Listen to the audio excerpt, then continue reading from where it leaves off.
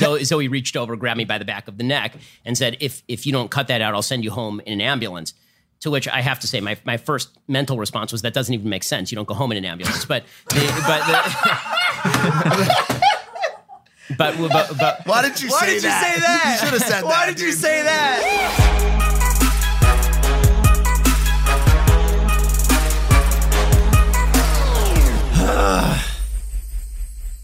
All right, man. Shake the jitters out. Are we rolling? Are we good? I feel thick. You feel thick because you just ate 40 pounds of food. I had a giant bowl of food. You know how much food you have to eat when you're boxing and training 4 hours a day? How much? A metric ton? At least 10 pounds. Bro, I lost 7 pounds of my sleep last night. What? I lost 7 pounds of my sleep last night. How does that work? I don't know. I don't believe Water? that. Did you wet the bed? Mike and Spencer actually skipped lunch because of the weight of today's guest. True. That's enough. They don't want to burp. I don't want any more weight. And they don't want to fart. It's true. It's true. Welcome back to Impaulsive, by the way, the #1 podcast in the world. Thank you guys for listening, watching, viewing, subscribing. If you're not subscribed, hit that button for me. How we feeling? We all good? Feeling great, Besides man. feeling a little bloated now. I feel good. I'm fired up, dude. Like, not fired up, but I'm excited. Yeah. I'm amped up for this guest. I think... You're wearing a very appropriate shirt, by the way. I don't know. I don't want it to mislead anyone, but I want America to dream, It's a little... That's incredible. Is it politically charged though? Are you trying to send a message? Not really. I like the idea of people being creative and dreaming, you know? Do you think... Ever since you got sober, man, he's just prophetic. Mike's doing a lot of great things. Yeah. You know? Do you think we're capable of handling the weight of today's guest? Do you think, like, because I know there's going to be some comments like that. I'm going to take my gum out for this one, sticking under the counter. There you go, champ. I think we 100% are ready for it. I think people are always going to have things to say and try to box you in, but we've had 19 episodes under our belt now, included the likes of Alex Jones and a number of other hard to handle guests. Mm-hmm. I mean, some would call this guy the Grim Reaper of the debate world, one of the horsemen of the apocalypse. All right, listen, I just made those up. He's never been called that, okay? But that said, he carries a similar weight. Yeah, I think we bring him out right away. He's one of the most accomplished political personalities in the world today. He hosts the insanely popular self-titled live radio show, and he's the co-founder of The Daily Wire. His 10th book, The Right Side of History, How Reason and Moral Purpose Made the West Great, is out now. Ladies and gentlemen, it's Ben Shapiro. Woo! And by the way, my producer Dylan put in bold, so I think he wants me to say this. Happy to have you here. As if I'm not. I'm a Ben Shapiro fan. Bold or capitals? Bold and caps. It's at the bottom. Happy to have you here, Ben. Which we are. That's a little aggressive. Everybody in your crew identifies as either Big Mac Burger, McNuggets, or McCrispy Sandwich. But you're the Filet-O-Fish Sandwich all day. That crispy fish, that savory tartar sauce, that melty cheese, that pillowy bun. Yeah, you get it. Every time. And if you love the Filet-O-Fish, right now you can catch 2 of the classics you love for just $6. Limited time only. Price and participation may vary. Cannot be combined with any other offer. Single item at regular price. Ba-da-ba-ba-ba. I think before he came on, he goes, by the way, we're Ben Shapiro fans. We're friendly and we're going to treat him like that. And like, I told you that. Like, when I first met you at your office, you remember what I said? Of course. It's embedded in my brain. What'd I say? You called me a mother effing G. He's a motherfucking G. I mean, Ben, I'm like, yeah, you're a motherfucking G, dude. Yeah, me and Ben go way back. There's probably reason for not only our side, but his side to ensure that. Have you had shows that you've gone on that have tried very hard to make it a not so happy setting for you? I mean, of course. I mean, you always have to be a little bit wary of the people who are interviewing you, or at least know enough about them that you don't get sandbagged. I mean, that's happened to me too. So how do you know that's not going to happen here? I have no idea, man. I have no idea. What are your expectations? Do you have any? No. Right, I've seen enough of you to know not to have any expectations. That's the wisest thing I've ever heard in my life.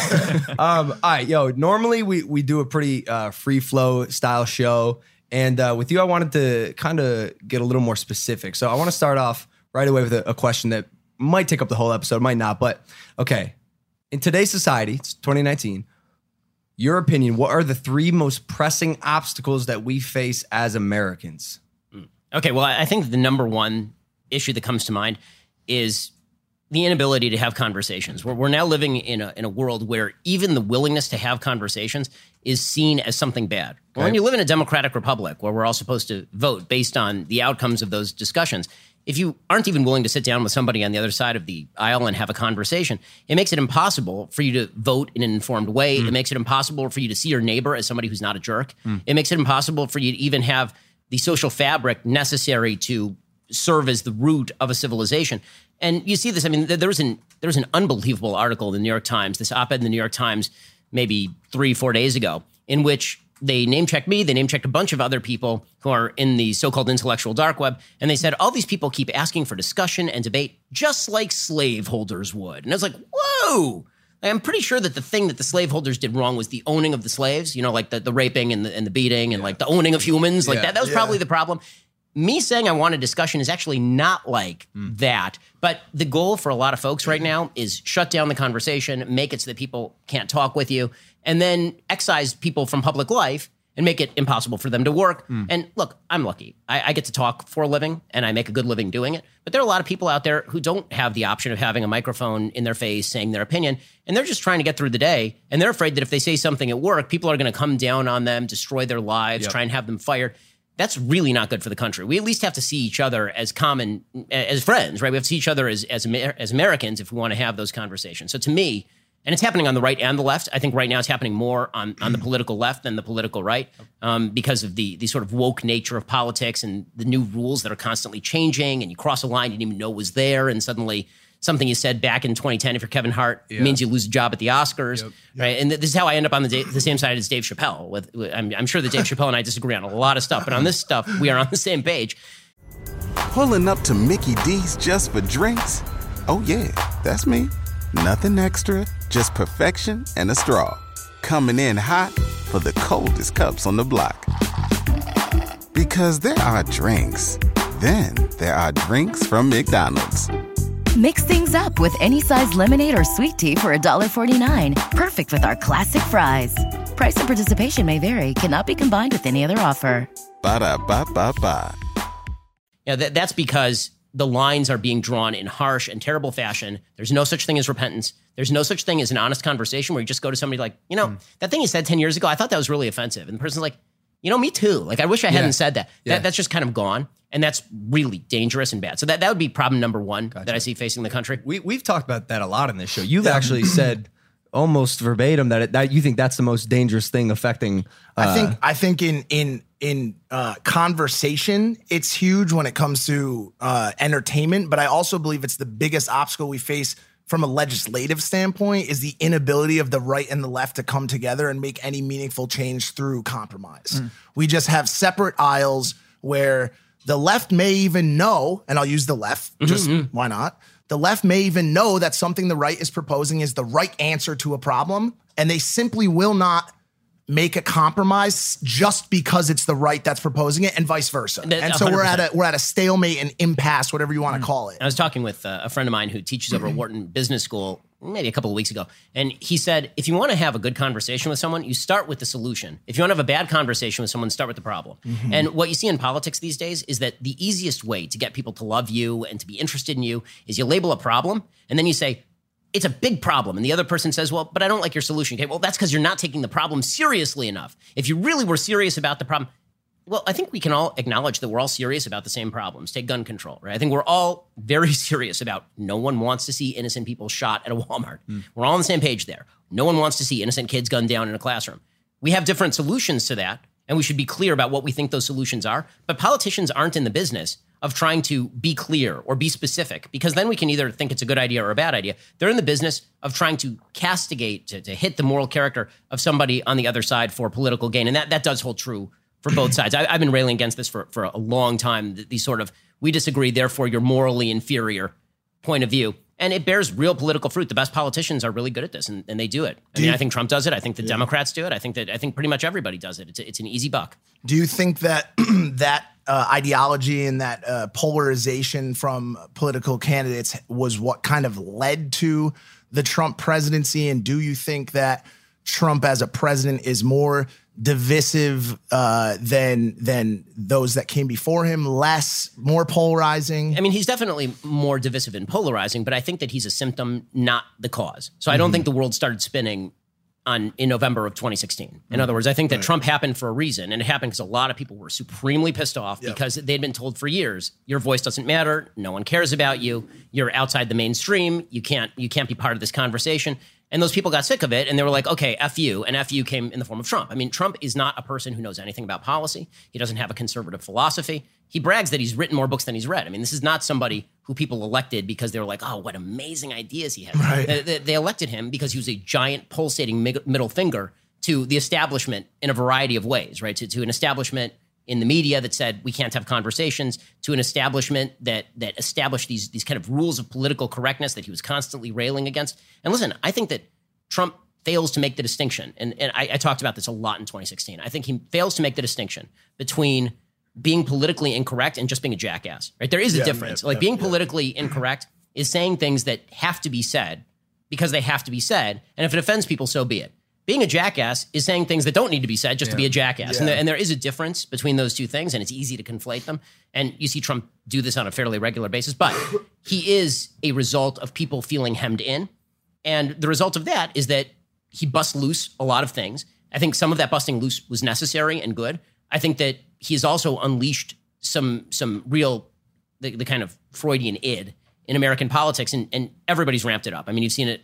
I thought it was bad in 2015, 2016. I mean, we had riots in 2015, right? Mm-hmm. But I think that you're seeing it ramp up and ramp up and ramp up to the point where it feels like something has to give. I mean, I think everybody has that feeling, like something has to, this has to calm down somehow, right? And it's not calming down, unfortunately. Before we move on to number two, regarding your number one, that you think the inability to converse is one of the biggest problems we face as Americans. Do you have a solution to that, or a proposed solution so that maybe people listening here could grow up and put it in the back of their mind? I mean, so a couple of things. Number one, I think that the number one solution, ironically, is for people to say F you to people who want them to stop having conversations. Because right now, there's a lot of pressure on people not to have conversations.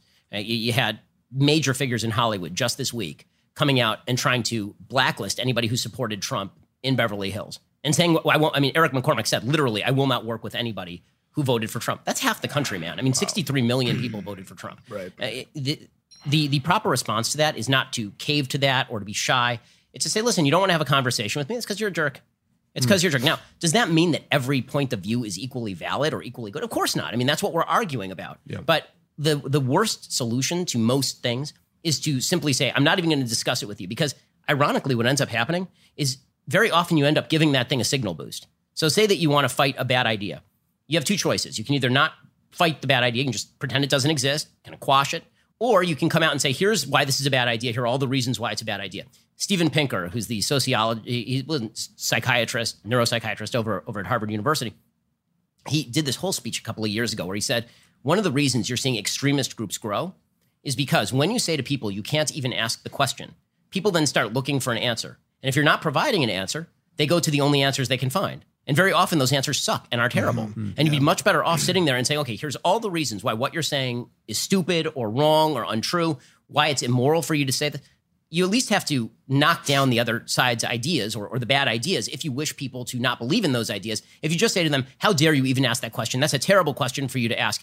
It doesn't work in politics. It doesn't work in religion.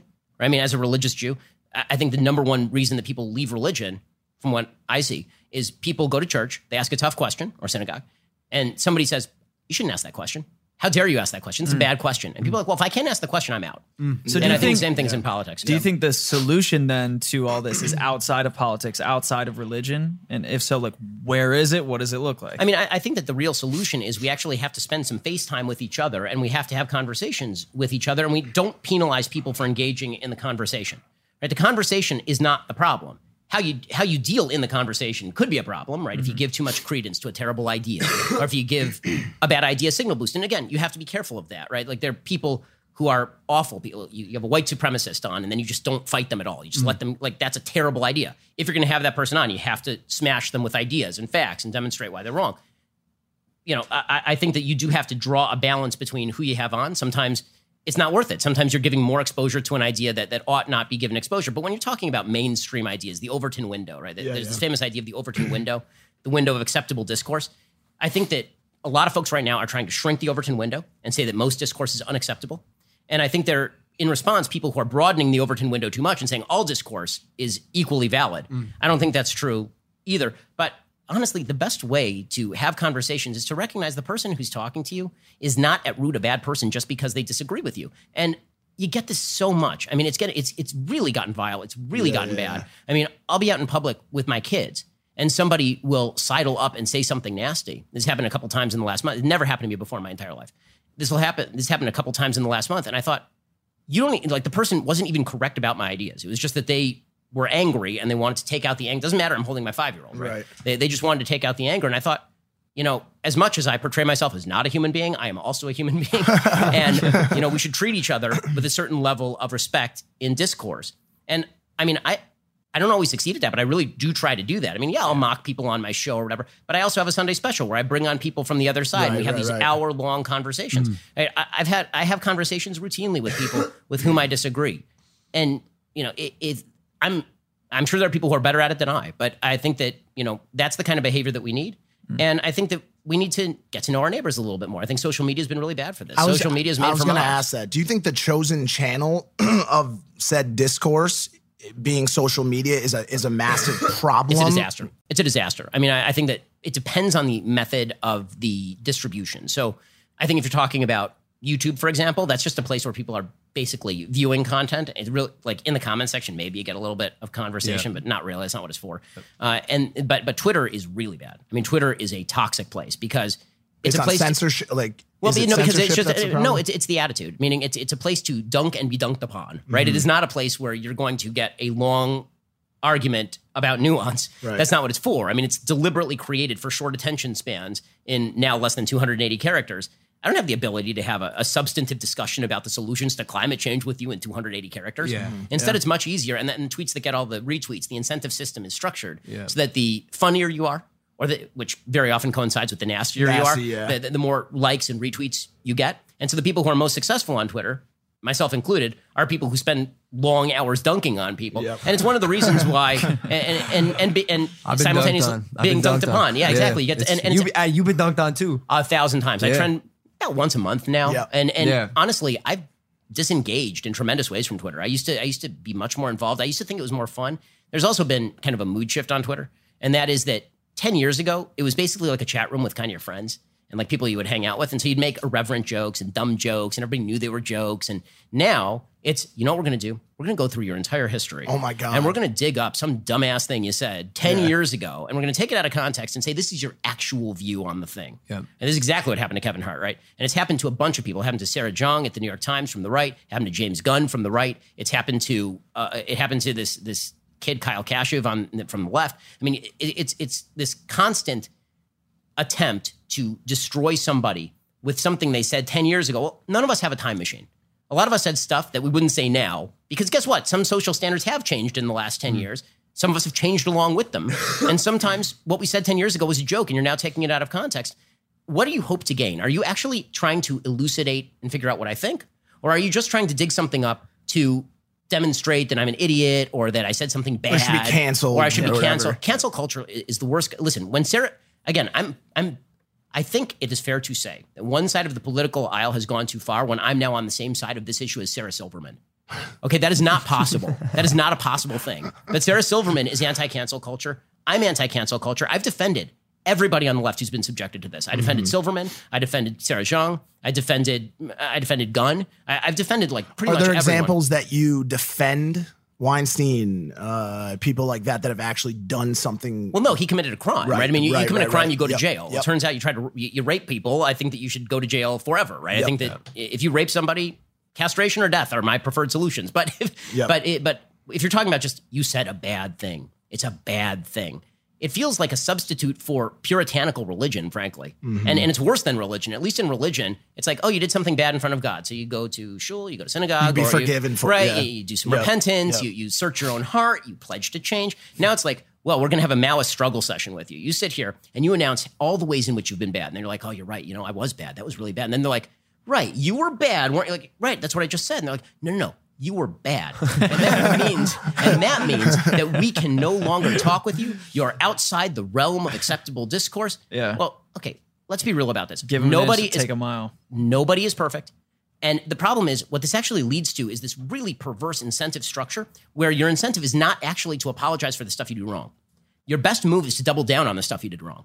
Because if you apologize, then they just club you in the face over it. We've talked about this. We've so seen it. much. You've seen possibly the most classic example of said apology structure right here sitting next to you. We've talked about being unapologetic, and I think you've always taken that stance. It's something that I admire. I think you should apologize for stuff you do wrong, and then if they don't accept it, yourself. Go fuck yourself. Right? Yeah. You can say fuck, by the way. If you want I know. I try not to every so often. I slip. No, it's good. You probably should, by The kids the way. will watch this That's at good. some point. Yeah, fair enough.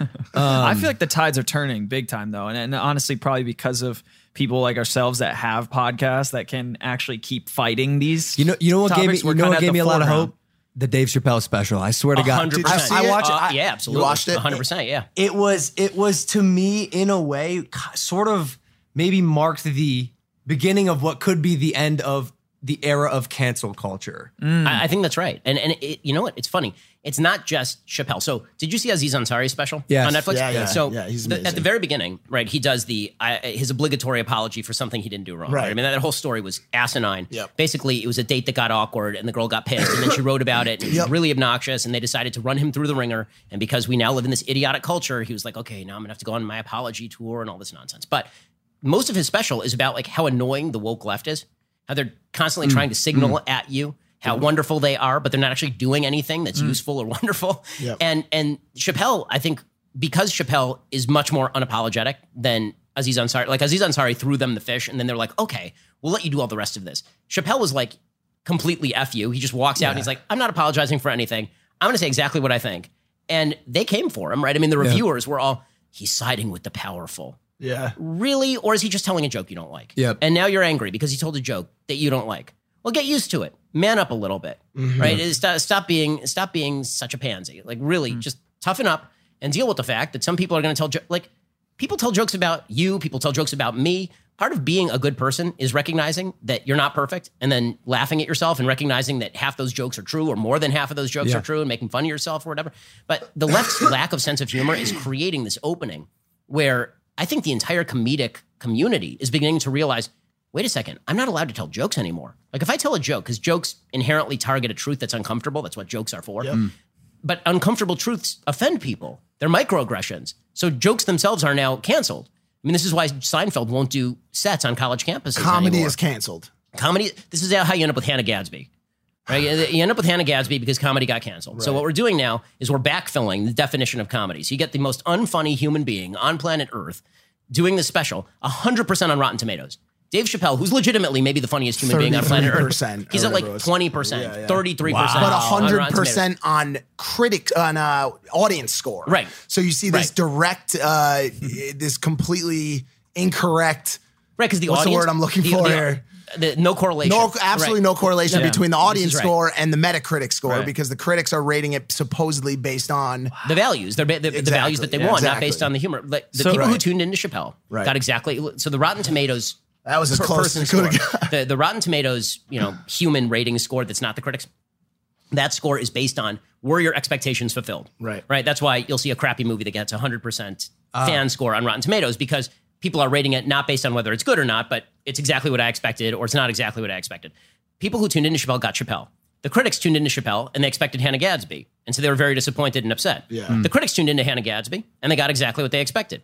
And the viewer tuned into Hannah Gadsby like, what is this? Shit, There is nothing funny here, like remotely funny. And the critics were like, well, maybe it's because you don't understand our new broader definition of comedy, which involves you suffering as though you're being hit with a drill bit between the eyes. I mean, like, her special is so painfully terrible. And you're seeing this so much in sort of late night comedy too. Like Stephen Colbert used to be a funny human. I don't know what happened to Stephen Colbert. Like I can't watch Stephen Colbert anymore. He's become so terrible in so many ways to me. Jimmy Kimmel used to be a deeply funny human being until he became, as my friend Guy Benson says, the woke pope of late night. When now he's going to like go out there and rail about how his daughter had an open heart surgery and talk about healthcare. Like all of that is very moving. I'm not sure what that has to do with your job, which is to provide comedic relief to everybody's day. I mean, beyond which, I have general objections to people using their children as narrative tools. I'm not a big fan of it. My own daughter had a heart surgery from the same exact surgeon as Jimmy Kimmel, and I never used that as a talking point against Obamacare. It was absurd. Is there anyone on the liberal left, as it would be defined, I guess, or you define it, that you are watching, that you actually can watch, or do you think it's all become so politicized? And also, I think another interesting thing to hear from you would be what you think of the toxicity on the right. As on the fringe right, the far right, there is toxicity. I think we can agree on that. And I'd be curious to hear if you think that it in any way compares to the toxicity on the left and which is worse. So it sort of depends on defining terms. So when you say, are there people on the left who I listen to and like? Yeah, Dave Chappelle, I'm sure votes Democrat. Right? I mean, I'm sure that Aziz Ansari votes Democrat. Right? These are all people with whom I disagree. Yep. I really enjoy their stuff because their stuff is funny. I think Jon Stewart is a funny guy. I disagree with him on everything. I think he's a funny guy. Like, I don't really have a problem separating off this is funny from how dare you say something I don't like politically. Yeah. But as far as the toxicity on the right, it depends which part of the right you're talking about. So very often when people say the right, they mean the quote-unquote alt-right. Right? They're talking about the quasi-white supremacist or white supremacist adjacent groups. I don't consider those people to be conservative, because conservatism is about the idea that America is based on God-given liberties protected by government and judgment of individuals as individuals and not as members of groups. What that has to do with white supremacy is absolutely beyond me. Right? I mean, not only do I hate white supremacy and white supremacists, I was their number one target in 2016. Yep. I have 24/7 security. We spend 7 figures a year on security because of death threats from white supremacists. 4 months ago, a white supremacist was arrested by the FBI for threatening to kill me and my family. Like, I don't consider white supremacists to be on the same side of the aisle as I am, to put it very, very mildly. Yeah. So there is that. Are they toxic? Yes, they're disgusting. They're awful. They're terrible. Is there toxicity on the mainstream right? Yeah, there's toxicity on the mainstream right in the sense that if everyone sort of wants to follow the leader, and this is just a human tendency generally, right, left, or center.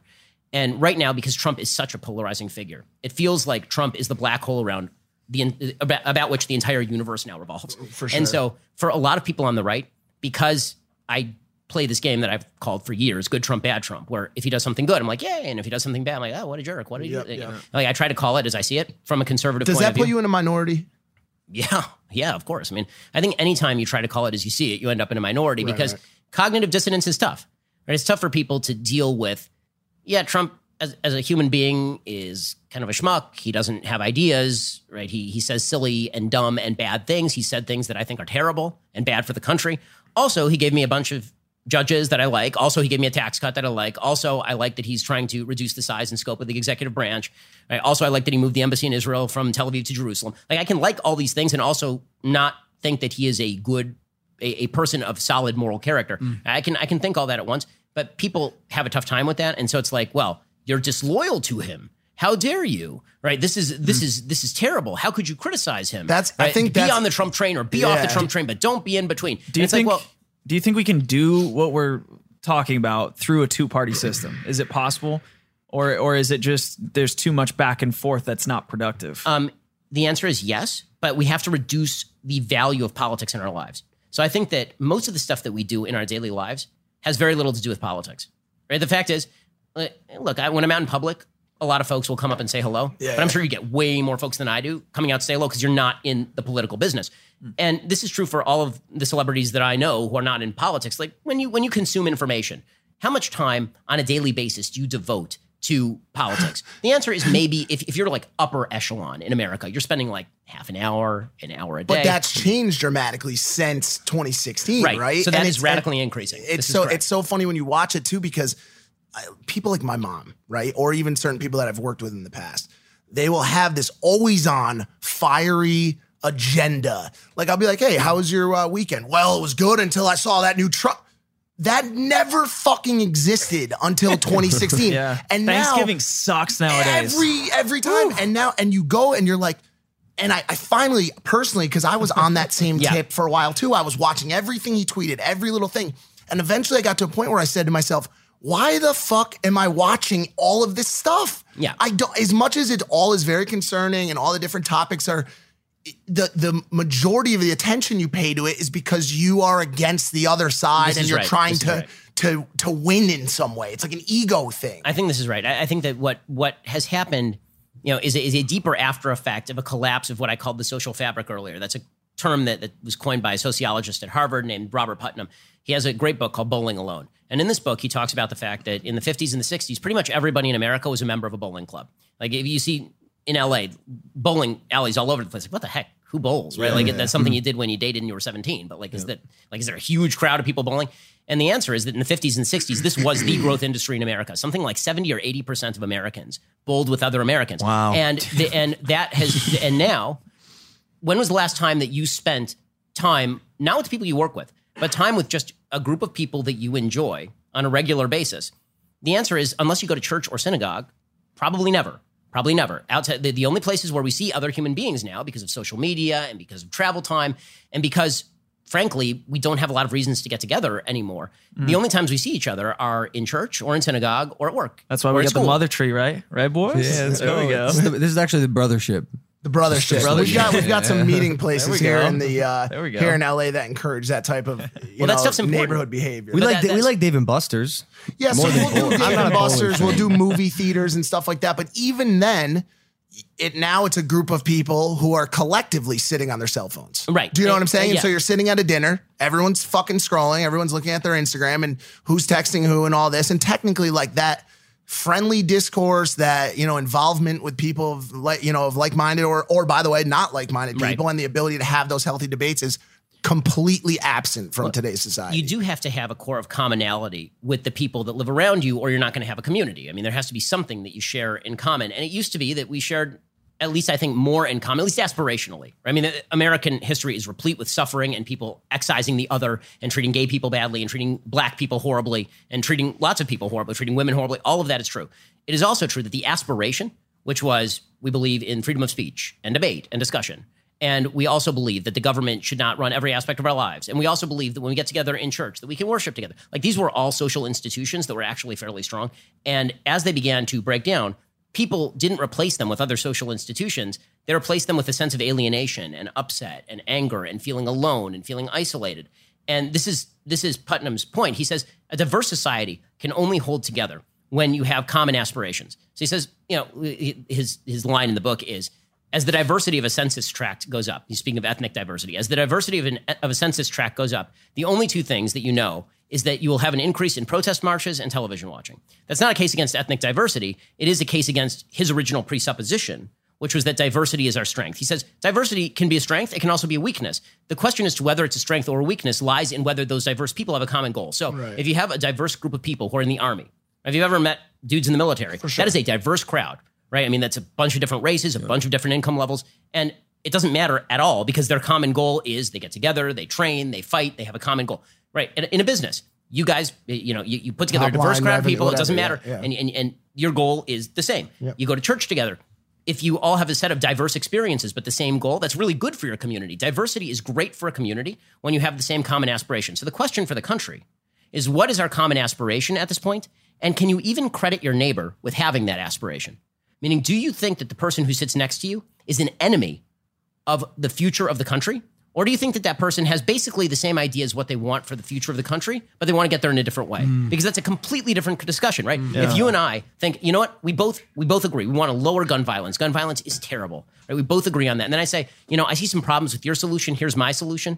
Maybe we can clarify and then come to some sort of agreement. That is a very different conversation than, you know what? If you disagree with my solution, it's because you don't care if kids get killed at a school. Well, now I'm your enemy. Right? You've just declared that I'm evil. What the hell am I supposed to do with that? How does a conversation take place? Turns emotional real quick. Yeah, for sure. Do you think people in some ways have gotten lazy when it comes to disputes and debates and is it always people just going to a place of, oh, you don't see my things my way, then you're a racist, or you're a transgender hater, a gun, hater, a constitution hater, which we hear a lot. Do you think people have just, because the other thing now is that everyone has a platform. Right. Everyone has a platform. And I know you've had some thoughts on that. You've had some thoughts on LeBron speaking out, right? And I've seen some stuff about that. Do you think everyone deserves to have a platform for public discourse? I mean, I think that it's good that everybody has a platform. It doesn't make you an expert on things. I mean, just because you have a mic doesn't mean you know what the hell you're talking about. And I think that is a problem. I also think that, as I say, if we lack commonality between ourselves, we find commonality in tribes. And that's what you're seeing now. You're seeing tribalism in terms of race, which is really ugly. This is what you see from the alt-right and the white supremacists. You're seeing tribalism in terms of politics, which is if you don't love Trump, then you're my enemy. And if you even think that Trump is a human being who breathes, then you're my enemy. You're going to find a community that you surround yourself with. The question is, what is that oriented against?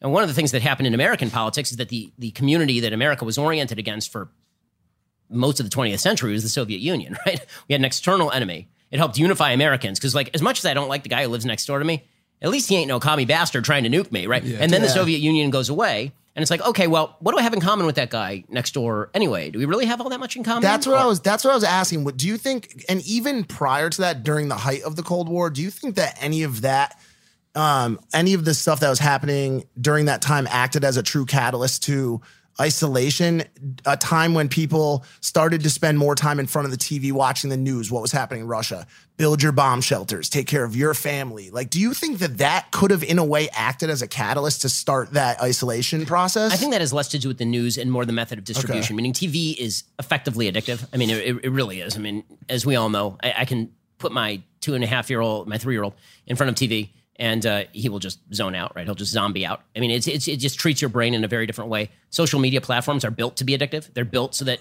you are constantly refreshing, and you actually get a withdrawal symptom, right? I used to, only in the last month, I think, have I really started to try and break my addiction to Twitter. But it became like a compulsion. It was like I would reach into my pocket. I'm bored for 15 seconds. Reach into my pocket, pull it out, try and refresh Twitter, hear that kind of click. It's now been updated, put it back in my pocket. I'm sitting at dinner. Nothing's going on for 15 seconds. Is that good for family relationships? Is that good for the ability to have a conversation? Yeah, I mean, I think that all this is scary stuff. Have you guys seen the patent for the television? Have you ever seen that? No. Oh, this is super interesting. So you might want to pull this up. They found that physiological effects have been observed in a human being subject in response to stimulation of the skin with weak electromagnetic fields that are pulsed with certain frequencies near 0.5 hertz or 2.4 hertz. Such as to excite a sensory resonance. Yeah. So the TV is actually, when you look at the patent, it's designed to do that. It's designed to, like you said, have kids zombie out, have us zombie out and just tune into that frequency that television's emitting. Well, also, I think that evolutionarily we are built to watch what the creatures around us are doing, mainly for adaptive reasons, right? You don't want to get killed by the guy sitting next to you. Yeah. But if you have interesting things that other people are doing in front of you 24 hours a day, I mean, we were built to do that. We were built to watch that but those people aren't coming out of the TV, right? But we still have that same reaction, which is the people are going to come out of the TV. They threaten us. It's bad. We have to stop them. And this is the really concerning thing. And I see this on college campuses a lot. The conflation of speech I don't like with violence. So when I went to Berkeley, it required 600 police officers that was big. for me to go speak at Berkeley. I mean, they had the Stadies on reserve because Antifa was threatening stuff. My speech was literally about free speech. It was I think, pretty uncontroversial. The entire thing was just free speech is good. 600 police officers are required for this sort of thing. And the people outside were chanting. And what they were chanting was, speech is violence. This is literally what they were chanting. Speech is violence. And I thought to myself, are you insane? Are you insane? Of course speech is not violence. This is a fundamental distinction. Me talking to you and saying something you don't like is not an excuse for you to punch me in the face. And if you think speech is violence, well, then the only thing that you can do rationally is to react to my violence with your violence, in which case I'm going to react with violence to you. How are you supposed to have a conversation when if I say something to you, and I'm not talking about like fighting words, in the Supreme Court doctrine, I'm not talking about I walk up to a black guy and call him the N-word and he punches me. I'm talking about I say something like single motherhood is a significant predictor of intergenerational poverty. Of course, 100% true, right? Backed by every sociological study ever done. And somebody's like, well, that's offensive, that's violence, and now I'm going to try to shut down your speech. If you're that weak-minded, then frankly, you don't believe in the First Amendment. You don't believe in basic American principles. If you can't take an argument you don't like and just deal with it, at least to the extent of not trying to shut it down, you are the fascist. Do you think that you poke the beehive sometimes? I saw you last night calling a transgender woman sir in a debate. That's the NHLN debate. Yeah.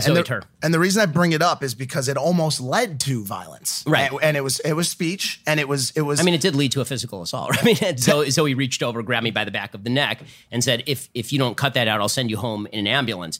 To which I have to say, my first mental response was, that doesn't even make sense. You don't go home in an ambulance. But why did you say that? You should have said that. Why did you say that? I'm sure your whole demeanor changed. Right? It was so shocking, honestly. Like to be physically accosted on national TV was kind of a shocking thing. What I did say is that doesn't seem particularly appropriate for political debate. Mildly inappropriate for political debate, right? Yeah. I mean, so so here is my perspective on the transgender use of transgender pronouns. So obviously, I'm not going to do the I have transgender friends thing because it's stupid. I will say that if I am in a room with a transgender person, we're at dinner together, I call them by whatever pronouns they want to be called. Why? Because I would do that for pretty much anybody. We're having a polite conversation. If the topic of the debate is the use of the pronouns, I'm not going to call you by your preferred pronoun because that's me losing the debate before the debate even starts. So if the entire topic of the debate is, should I be forced to say he about a biological woman? And that's the entire topic of the debate. Then the moment I say he about you, I've lost the debate. So the answer is no.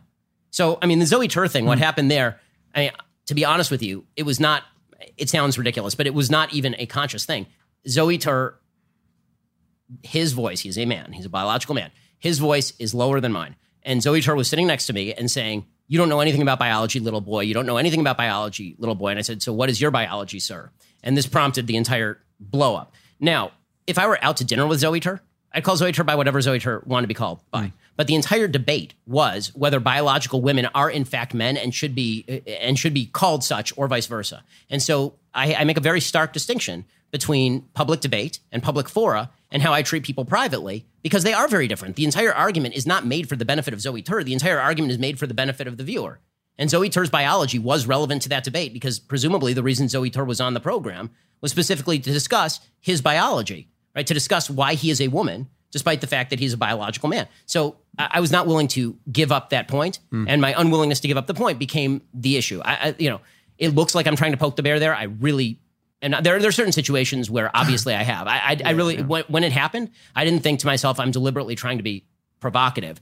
I should have seen it coming, frankly, because the producer backstage before the thing starts says, I used to produce for Jerry Springer. At that point, I should be like, Jerry, I see which way this is going. When we talk about, because we watch you, by the way, like we'll pull up your stuff, watch your. Thanks. And by the way, debates. I will say, I hope that you also watch, people on the left, right? I always say on my own show, I always say people should watch Pod Save America. I don't think they return the courtesy, but you should always watch both sides and then make up your mind. And I think one of the most polarizing, conversations that you have is this transgender, transphobia, gender dysphoria conversation. And the question we landed on, I'll speak for myself. I landed on and discussed a lot last night in preparation for this was, why do you care? It was a question we kept coming back to. Why do you care if Johnny wants to be Susie?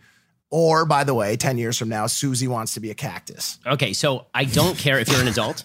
I really don't care. I mean, if you're an adult, I've never stumped against anybody getting a surgery they want to get or hormone treatment they want to get as an adult. That's a you issue. I mean, that's your decision. You're a responsible adult. I'm a libertarian. Do whatever it is that you want to do. If you are now mandating that I misuse the English language in order to flatter your sense of self, the answer is no. I'm not going to do that. And I don't think anyone should be forced to do that. Because if we do not share common definitions of words, we cannot have conversations with one another. If you want to say, I am a trans woman, but a biological male, we are on the same page. If you want me to call you a she in the same way that my wife is a she and use the same pronoun to describe you and my wife and you're a biological male, the answer is no, because you are not similar to my wife. My wife is a biological female. So I think it kind of, the image that comes into my mind is when you go to a restaurant, there's now gender neutral.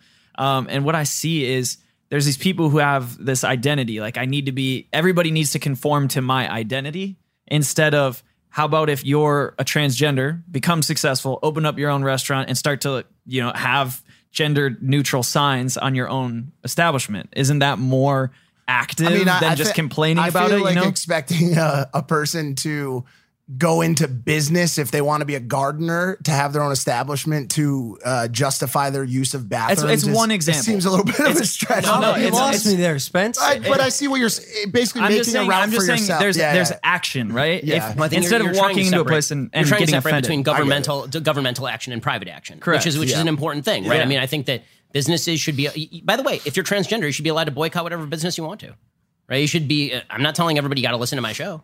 I don't think you have to agree with me. What I am saying is you don't get to point a government gun in my face and threaten to throw me in jail if I refuse to pretend that a biological man is actually a woman. That's not something I'm willing to do. Are you unwilling to compromise on terminology that is inflammatory, whether or not the government says you should or society says you should? So, for example, 40 years ago, 50 years ago, the N-word was heavily used in everyday conversation. I don't know, maybe a little bit further back. Let's not get into exact numbers, right? But of course, there's a very large difference between using the inherently derogatory term, the N-word, which is obviously a term that goes all the way back to slavery and is offensive on every level.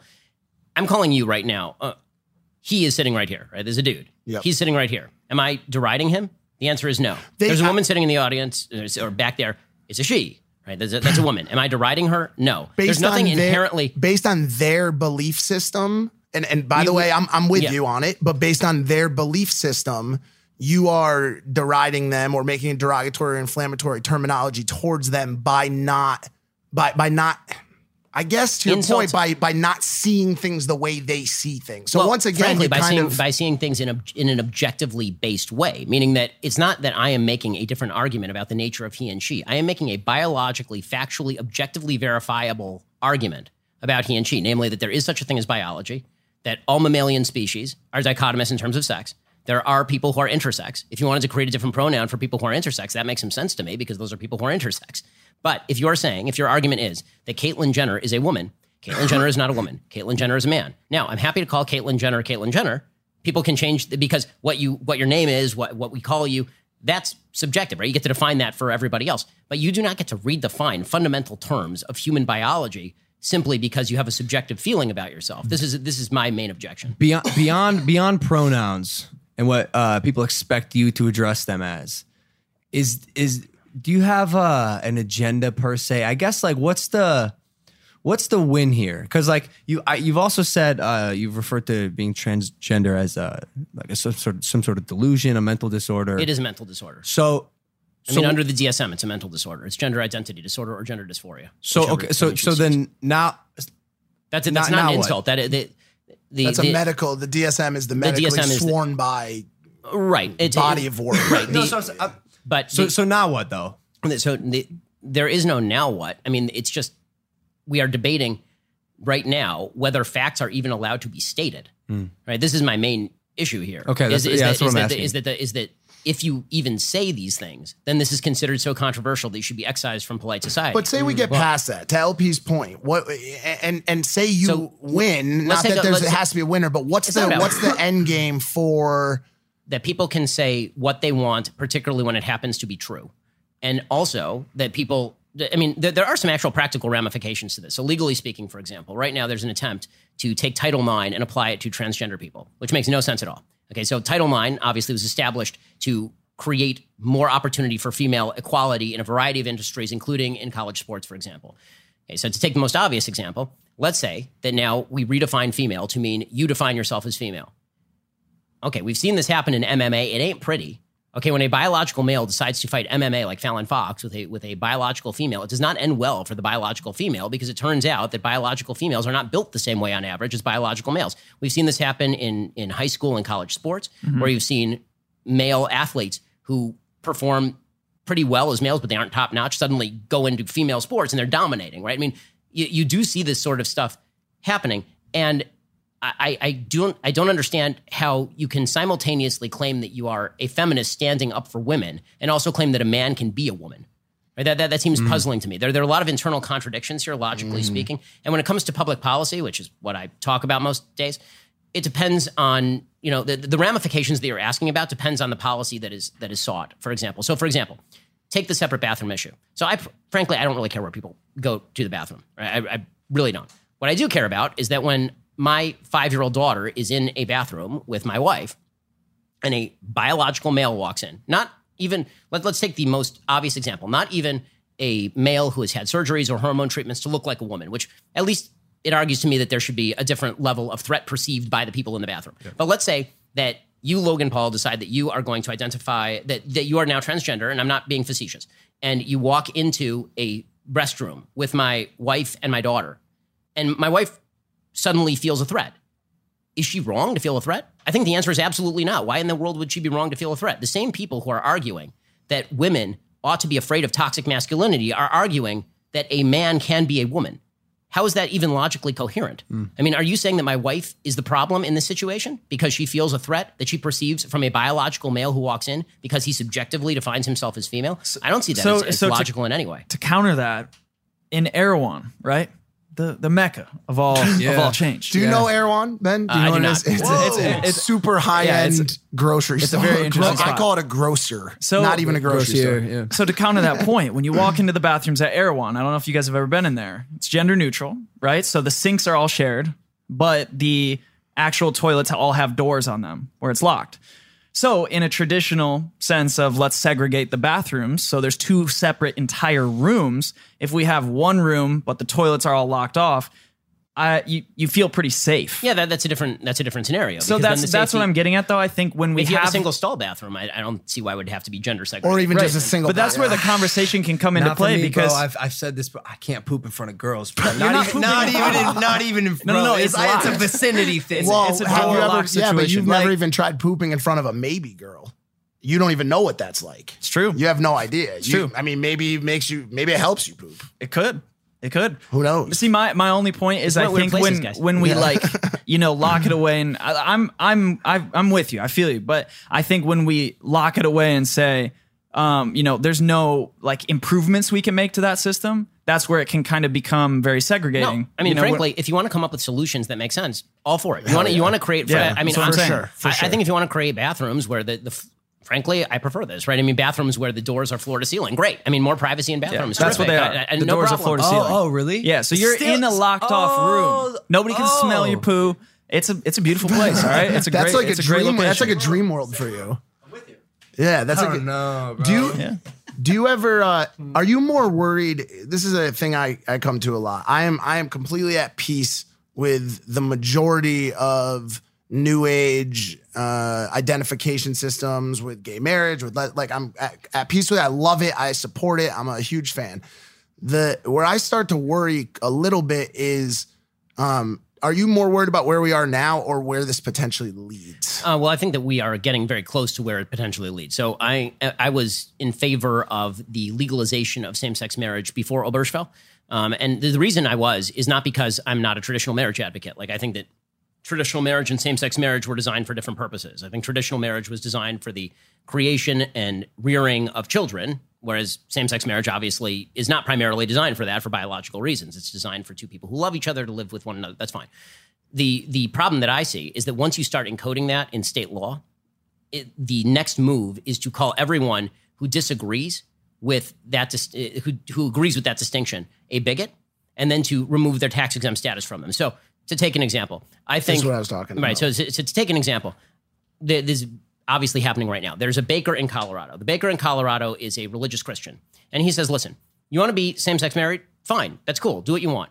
I am not going to participate personally in a same-sex marriage. So I will bake you a cake. You're a gay man. You walk in, you want a cake? I'll bake you a cake. Fine. No problem. You want me to celebrate your same-sex marriage? My religious principles prevent me from doing that because I think this is a sin. Now, there are folks who would this is an actual case. They tried to sue him. He was fined hundreds of thousands of dollars. They tried to destroy his business.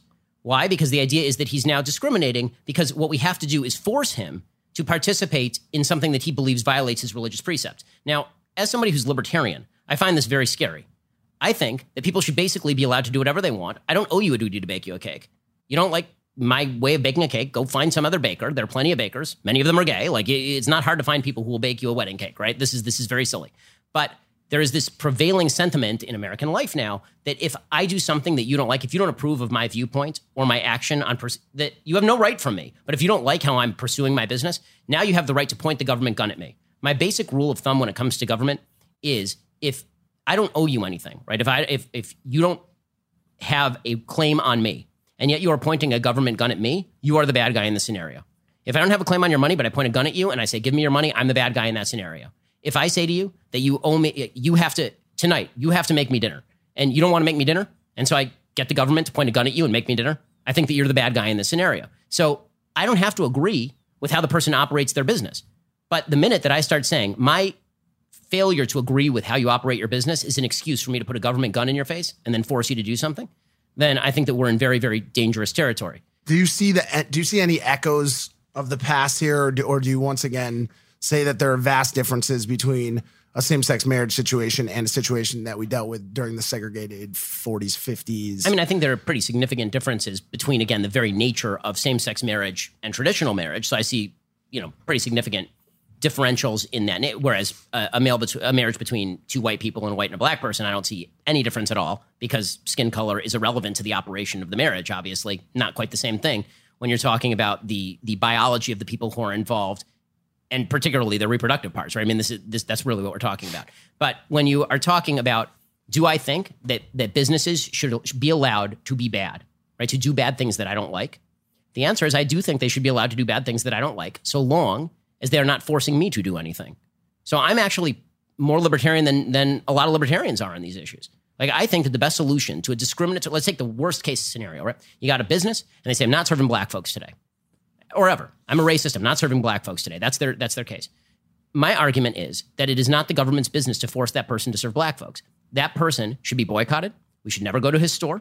We should wreck his business by opening up a store across the street that services black folks. That you don't actually want a government big enough to do the things that you like, because it may turn out that the people who control that government are doing things that you don't like. But right? Are you cool with the cancel culture or the woke Twitter left coming together to boycott a business based on their non-desire to serve transgenders or gay couples? They have 100% right to do that. Okay. They have 100% right to do that. I may disagree with the boycott. Right, I may think the boycott is bad, based on my political beliefs, right? Sure. But they have every right to do that, and in fact, I think that that's a good part of American discourse. So you would applaud. You would applaud. I think, and so like take a race example, because again, I think these are the best examples because they're the most obvious morally. So in 1960, the Woolworths was a segregated outlet, a segregated restaurant, and a bunch of black students, including James Meredith, went into the Woolworths and they sat at the counter and they were viciously treated, and people poured drinks on them. They treated them like garbage. It became a national media story, and Woolworths voluntarily desegregated. I think that's great.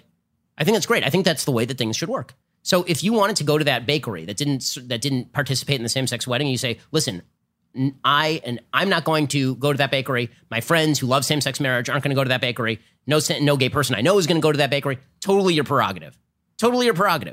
But to point the government gun at that guy and say, you must service the same-sex wedding, that I got a problem with, because then you get into this really weird situation where, let's say that I walk into a gay bakery and I say, you know what I would love? I would love for you to make a cake that has Leviticus 18:22 on it, right? That is the verse in Leviticus that talks about the so-called abomination of homosexuality, right? I walk into a gay baker and I say, I want that on a cake right now. You put it on a cake right now or I'm going to sue you. Do you really want that lawsuit to win? I don't want that lawsuit to win. Right? I don't think that guy has any obligation to bake me a cake. Yep. And I don't think I have any obligation to bake anybody else a cake. Right? I think that but again, this goes back to, if you think that the people in your community are bad people, then you want the government to force them to do all the things that you want them to do. If you think that they're basically good people and you have disagreements about this sort of stuff, then you can live with the fact that there's a baker who lives down the street who may think that you're involved in sin. Like, frankly, I've always been puzzled. There is this wide gap between people who understand the religious conception of sin and people who are irreligious, trying to see what religious people think like about sin. People who aren't religious, people who are secular, when they think of religious people thinking about sin, they think, oh, those religious people are so judgmental. They're sitting around all day, just sitting around going, oh, you're a bad person because you sinned. I do not know a religious person who does not believe that they themselves sin, who does not believe there are a wide variety of sins, who does not believe that it is imperative for them to try and avoid sin, but that you fall short. Right? Everyone falls short of the grace of God, right? This is, so I can think something is a sin. I can also think that somebody has a right to commit that sin, right? I'm not anti same-sex marriage from a governmental perspective. I don't think you should force my synagogue to perform one, but I don't think that the government should stop gay people from getting married in any way or something like that. So it sounds like number Leave each other alone, right? It sounds like number 2 on your list would be, it almost boils down to big government. So we had cancel culture and this SJW wave. We've got big government, and then what does number 3 feel like to you? I think that number 3 is lack of ability to look into the future at all, to think about consequences of any of the things that we do. So we tend to do the thing that is convenient to us. This is true, obviously, when it comes to government policy. On the left, I think people see it when it comes to climate change more, but on the right, when it comes to government spending, there's no capacity to see 5 minutes beyond our own nose. Right? We just don't think about what's going to happen 10 years in the future. And we tend to think that whatever we believe is the most right thing that has ever been in history, and you can just willy-nilly make changes to the system that pre-exists, and everything will be fine. This is scary to me. Like, not understanding how history has progressed to where we are. There's this belief that we can just shape the system, change it in dramatic ways, and everything will be good from there on in. And that demonstrates a true lack of respect for the people who came before you. Because the fact is, you know, we live in this pathetically self-aggrandizing and arrogant world where people sit around, they're like, Thomas Jefferson, really bad guy because he held slaves, right? And you're like, yeah, slavery was really bad. And like, he was probably raping Sally Hemings. I mean, just really bad stuff. And you're like, well, I'm smarter than Thomas Jefferson. So all that stuff in the Declaration of Independence, I mean, I'm smarter than he was. The answer is you were not smarter than Thomas Jefferson. You're not a product of Thomas Jefferson's time. You didn't live in 1770. You live in 2019. And if you think that you would have thought like you think in 2019 and 1770, you're full of crap. Do you think that thought pattern, that ideology sets us up to kind of be stuck in this impasse that I talk about where people are unwilling to create change or create waves in order to prepare for something like Spencer believes is a massive problem, which is climate change. And I've heard some of your thoughts on climate change. I'd like to hear more of them today. But do you think, you know, not believing that you know, certain people can use examples from the past and make better decisions forward facing without that data that guarantees it moving forward? Do you think that puts us in a bad place where we're not preparing for something that some people are saying is guaranteed to happen? Well, again, I think the data should always be the foundation of any political argument and most arguments that you make generally. In fact, the person who's trying to stop you from disseminating data is usually the problem in the conversation. Absolutely. And you do see this on a variety of levels. You've seen certain studies shut down because they're politically incorrect when it comes to sexuality. You've seen them shut down on the right when it comes to climate change. I don't like any of that stuff. More information is better, right? I mean, more data is better. So all of that, all of that is good. But to go back to sort of the general point that I'm making about the past, we have to treat the past with enough respect to try and keep the stuff that was good while getting rid of the stuff that was bad. And instead, it's like we want to remake the world every generation. And that is a huge mistake. G.K. Chesterton, this famous Catholic theologian, he famously suggested that the difference between sort of the left and the right politically is that if you're on the left and you come across a fence in the road and you don't know why it's there, it's just a fence in the middle of the road. What the hell is it doing there? Your first instinct is, I'm ripping out that fence. I don't know what the hell this is doing here. What is it doing? If you're on the right, your first instinct is, I don't know what this fence is doing here. I better go down to the library, figure out what the fence is doing here. And then if it turns out that the fence isn't there for any reason, then we can talk about removing it. I think that shouldn't be a left-right thing. I think that should be a reasonable person, not reasonable person thing. Meaning like we should just try and figure out exactly maybe why these social institutions were in place before we take a wrecking ball to them. But at the same time, you do have to have an eye to the future and you have to try and discern why we did stuff in the past a certain way, and maybe we did it for the wrong reasons. Yeah, and now that's what I was going to ask. Do you think at times both the right and left, but let's use the right for this example, finds out that fence was actually mistakenly built in the middle of a main thoroughway, and they say we're still not ripping it out? Do you know what I'm saying? Sure. We just because, out of spite, and we talked about this earlier, out of spite for the left, we're going to keep that fence there. Yeah, I guess it happens on both sides. No, right? I think it does happen on both sides. I think that because the right inherently tends to look to the past more as a model, and the left tends to look at the past more as a model of what not to do, then there's just different levels of reluctance to get rid of the fence generally. Because very often on the right, what they will say is, okay, well, so I still don't know why the fence is there, but I know that the fence has prevented X, Y, and Z from happening. And if I remove the fence, I'm kind of afraid of what's going to happen. Meaning we know the past, we don't quite know the future. So we're hesitant to remove it, even if we don't know the exact reason behind it. So I guess what I would say is we have to treat the people who came before us with enough respect to try and get into their heads for a moment and say, okay, what were they thinking? Why was that wrong when it was wrong? So that we understand why it's wrong now. It's not just wrong because you feel like it's wrong today. And then when it comes to, thinking of the future, then we have to do actual data-based thinking about what's going to happen down the road. And my problem with a lot of the climate change debate is that I don't think that on either side there's an honest discussion going on. So on the right, I think that there are a lot of people I see who are like, well, I just don't think climate change is happening. I think that it's all BS. I think it's a giant Chinese hoax, as the president suggested. I don't think that's true. I've talked to climate scientists from Caltech, and they know this stuff better than I do. And their suggestion is that the climate is going to warm somewhere between 2 degrees Celsius and 6 degrees Celsius by the end of the century. Now the question becomes, what sort of damage does that do? And you actually can, and so here's where the left goes off the rails. So what the left does is they go, that means every major city in the United States will be underwater undoubtedly. Also, the polar ice caps are going to melt, uncovering mammoths that have within them the dark plague, and that will wipe out all of humanity. It's like, well, we have to do some sort, like the kind of disaster talk, like if we don't get this done in 10 years, we're all going to die. No, we're not. We're not. And maybe the damage is worse than it would have been if we had not done it within 10 years, but we are not all going to die. This is a bunch of nonsense. Okay, some people will be badly affected by climate change. Other people's, actually in the middle of the United States, weirdly enough, will be affected rather well by climate change because it turns out it's good for some growth of crops. Yeah. It will also. Andrew said so that. Ohio's just going to be kind of just sunbathing. Yeah, exactly. It'll be listen, there's a 13, these sound like big numbers, and they are big numbers, but the fact is that there's a 13 degrees Celsius average temperature between Arizona and Minnesota. Right? I mean, like there are pretty wide climate variations that human beings can withstand. Also, we're talking about the course of the next century, meaning that when the left talks about this stuff like tomorrow, it's going to be like the day after tomorrow. There's going to be a big wave. It's going to hit New York. Dennis Quaid and Jake Gyllenhaal are going to be sliding through the ice, man. It's going to be like, it's like, no, that's not what's going to happen.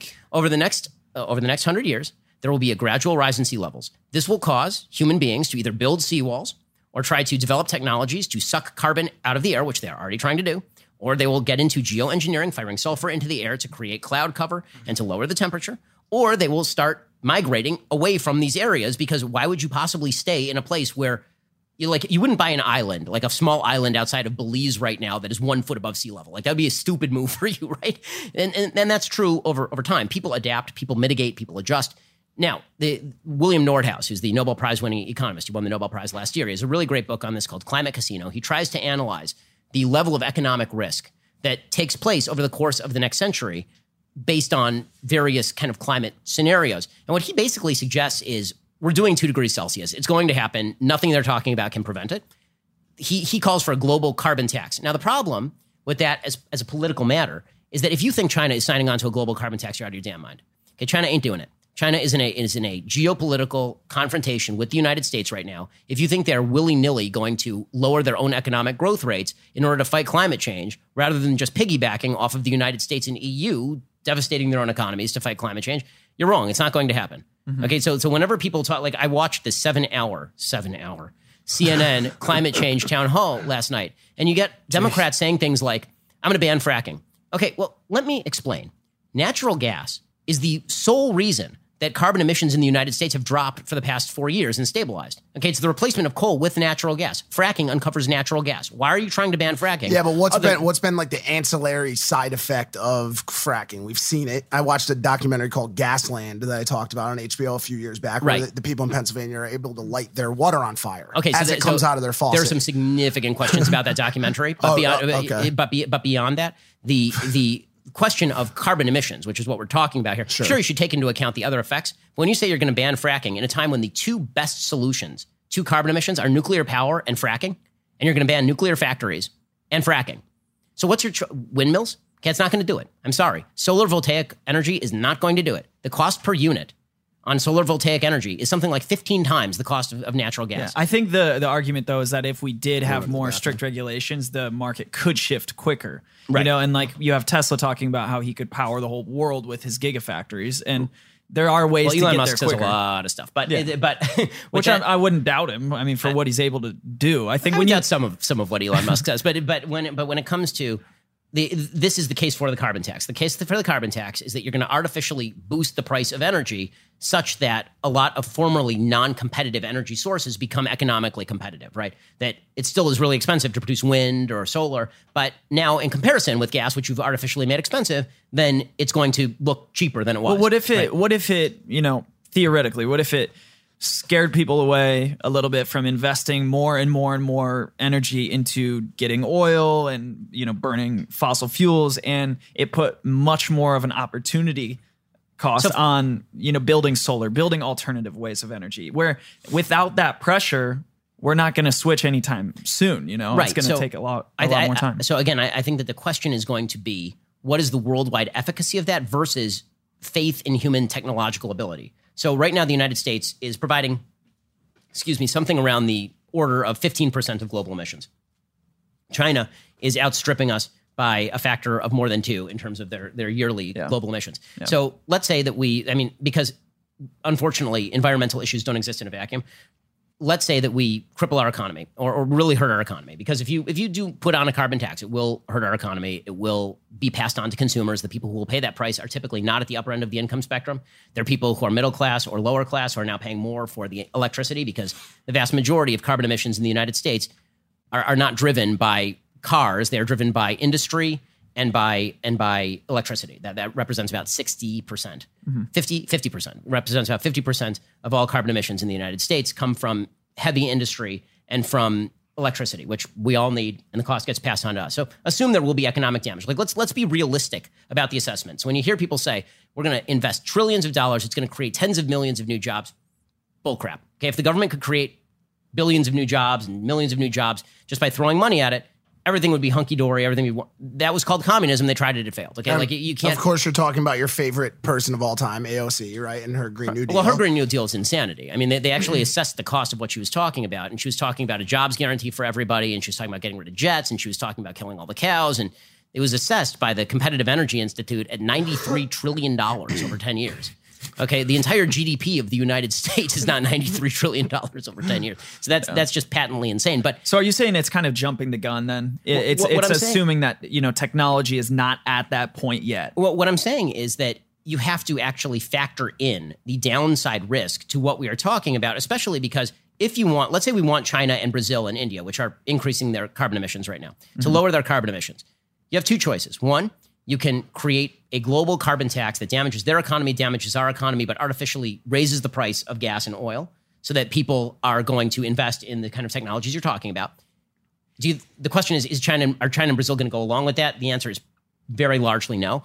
Then the other possibility is you actually allow them to economically grow. It turns out that people, as they get richer, care more about the environment. When you're poor and you're worried about feeding your kids and you're burning dung in the right, you don't care about climate change. You're like, okay, my kid's dying of dysentery here, man. Like, I don't care. I don't care at all. So, partially, but I just went to the Amazon, and a third option is not purchasing products that are condoning the destruction of those forests. Right. So because those people are getting very wealthy and they give less fucks about the environment as time goes on. So Brazil has actually, this is about, so if we're going to talk about the Amazon fires this year are about the same level as they were in 2004. They're not wildly out of tune over the past 10 years. It's been a little exaggerated in terms of the threat to actual rainforest. But with that said, I guess that there are three ways. The way the North has, we got an angry dog a bit of a situation. problem here. Well, we have a lion in the house, and she gets angry. She's not a fan of Bolsonaro at all, dude. Huge anti. Yeah. She was campaigning to go to the Amazon, but we had to remind her she's a Tibetan Mastiff. So I think that when it comes to climate, so the way Nordhaus puts it, and again, I like him because he's an economist trying to analyze what's realistic. He says there are three ways to deal with climate change. There's adaptation, there's mitigation, and then there is sort of technological solutions. Mitigation would be carbon taxes, right? Trying to prevent the expulsion of carbon into the air. Adaptation is you build seawalls, you move, right? We adapt. Yeah. And then there is technological change, which is basically what has saved humanity time and time again. It's why there are 8 billion people on the planet and we're all living better than ever. Mm-hmm. And over the course of the next century, he is pointing out that the world will get richer. Like things are not going to freeze in place. The world will get richer. There will be more people who are capable of moving. The real threats to the planet in terms of climate change are not actually to human beings. They're more to just like the actual environment. They're more to the acidification of the oceans and the killing of the coral reefs, right? What about animals?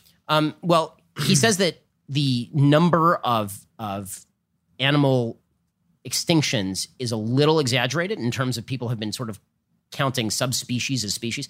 But yeah, I mean, if you care about that, of course, that's going to have an impact.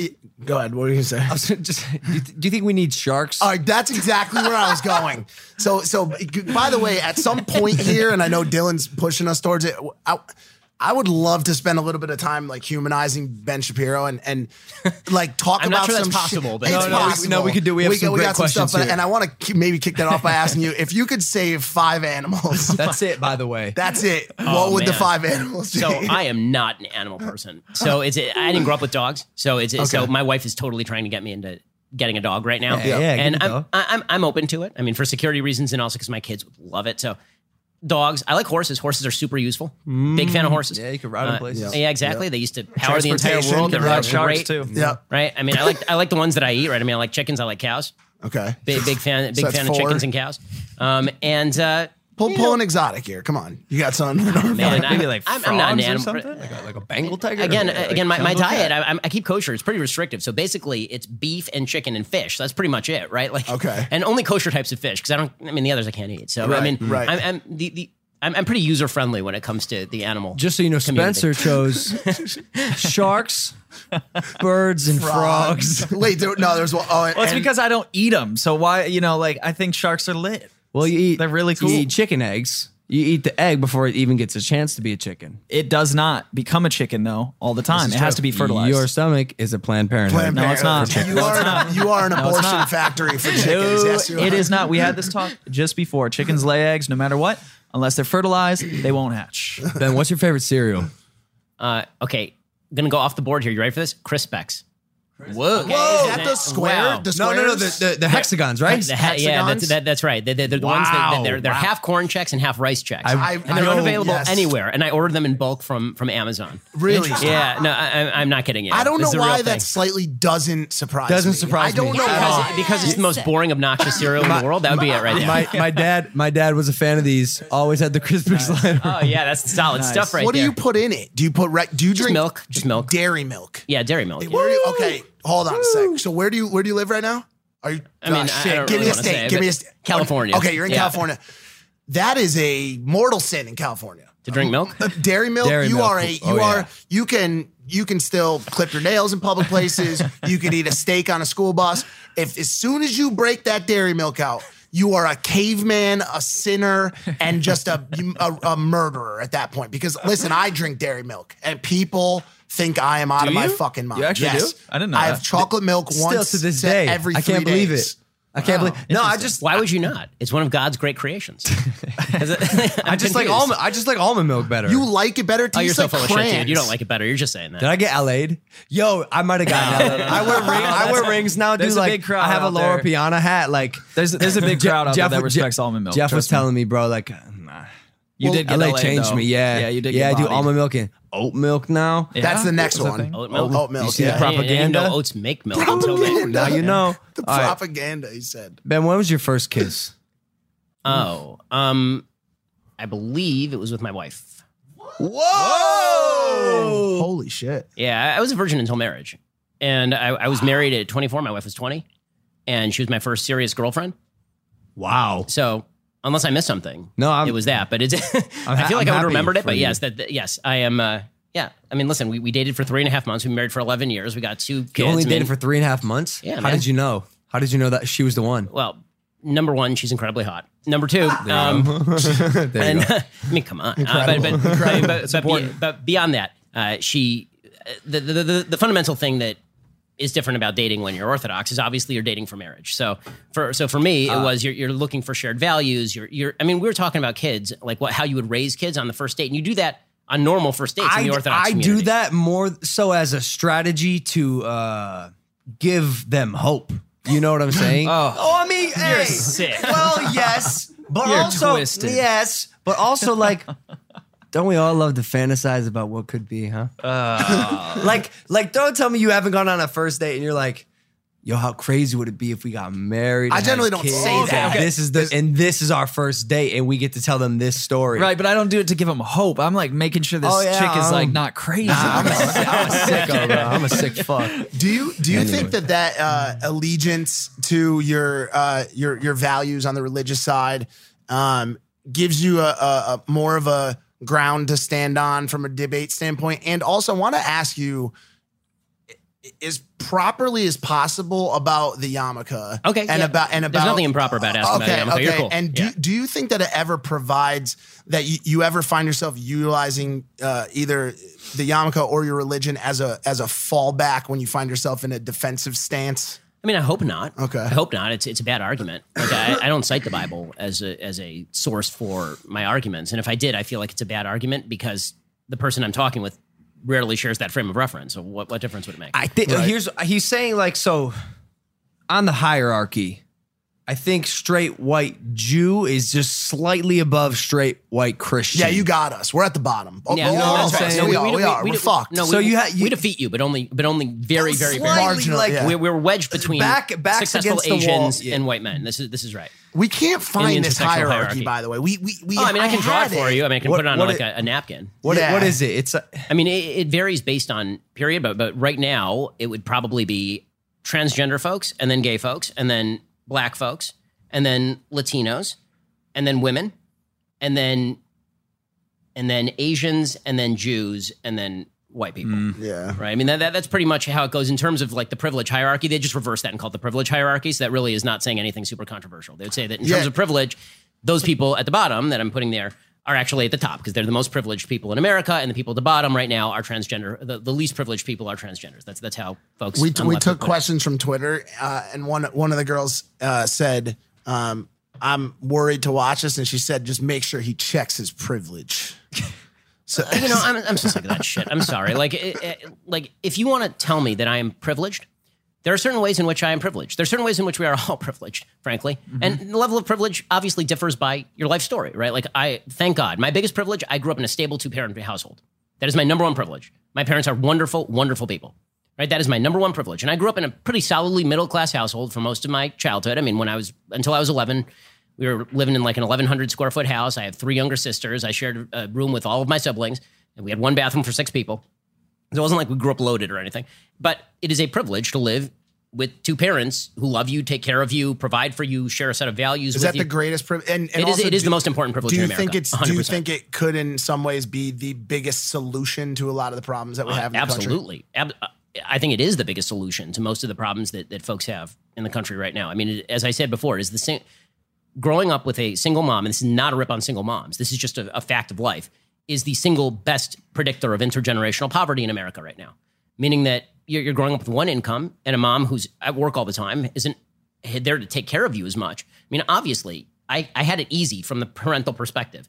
I had it easy in the sense that I grew up in a free country where I can practice my religion openly, and I can wear a kippah, and I can be successful, and all that's wonderful, right? I grew up, as I say, middle class, and then probably upper middle class as we got a little older. My parents could afford to put me into a private day school, right? I mean, there's certain privileges that I have had. Now, how much of that is due to my victimization of others?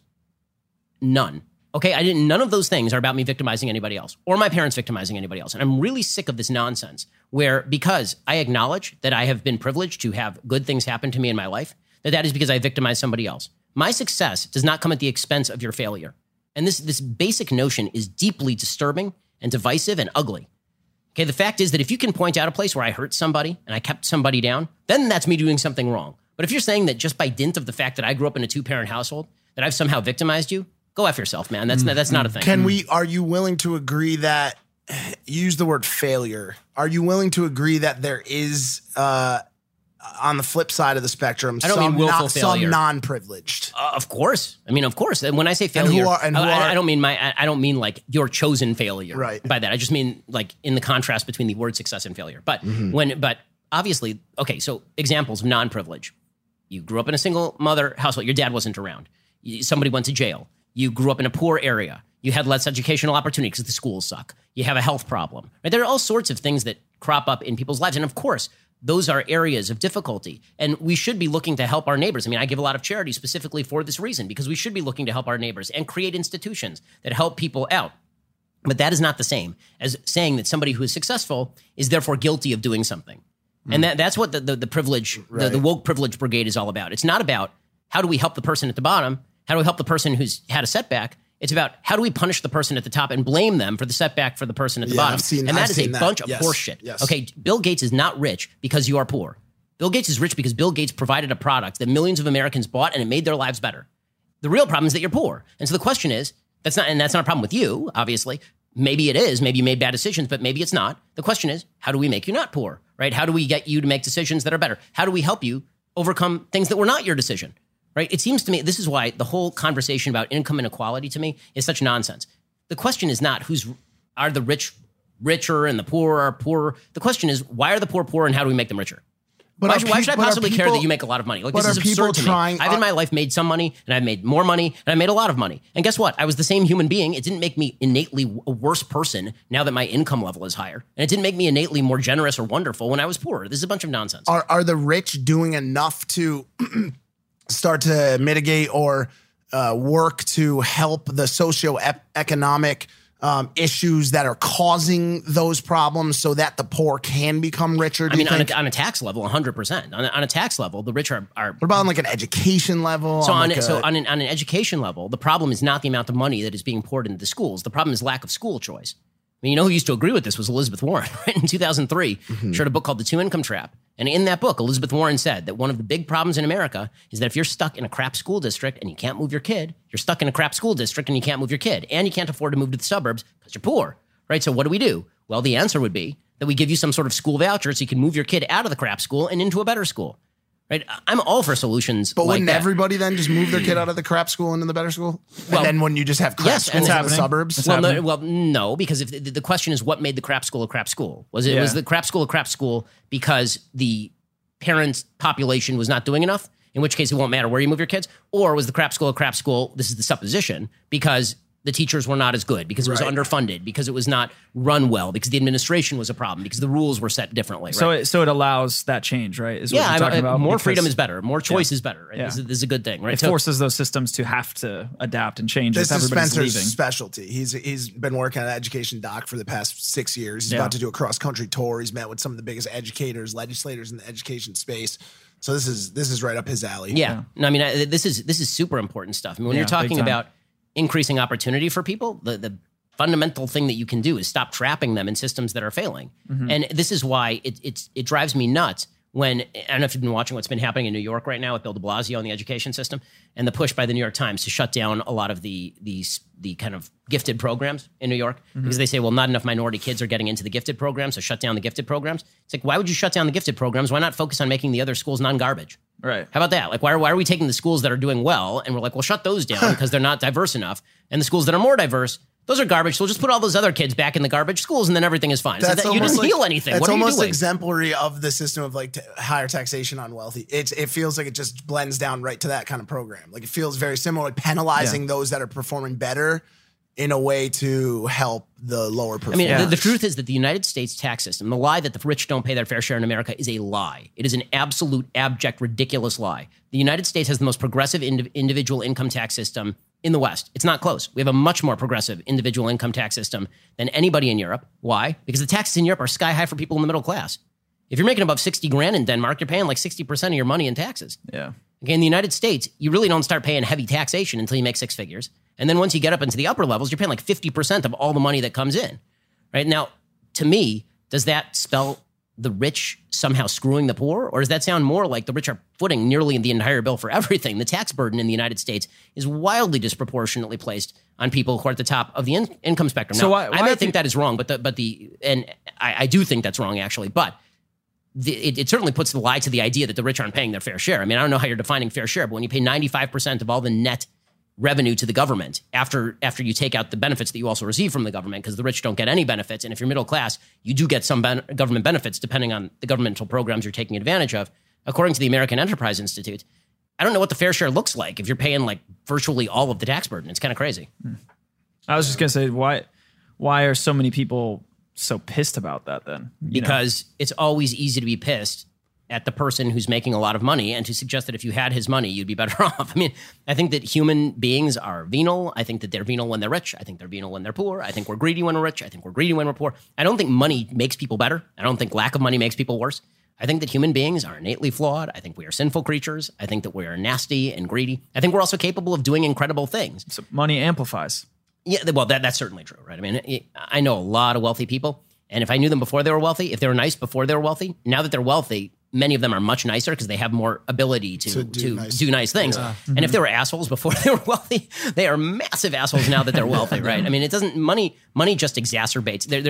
There's a phrase in Hebrew that you only know somebody, and the phrase in Hebrew is bekiso, bakaso, bakoso, which means when he's rich, bekiso is in his pocket, bakaso in his anger, or when he's drunk, bakoso. Like that's the only time you actually know somebody is when they have one of those three things. I think that's fairly true. And what's the happiest moment you've ever had in your life?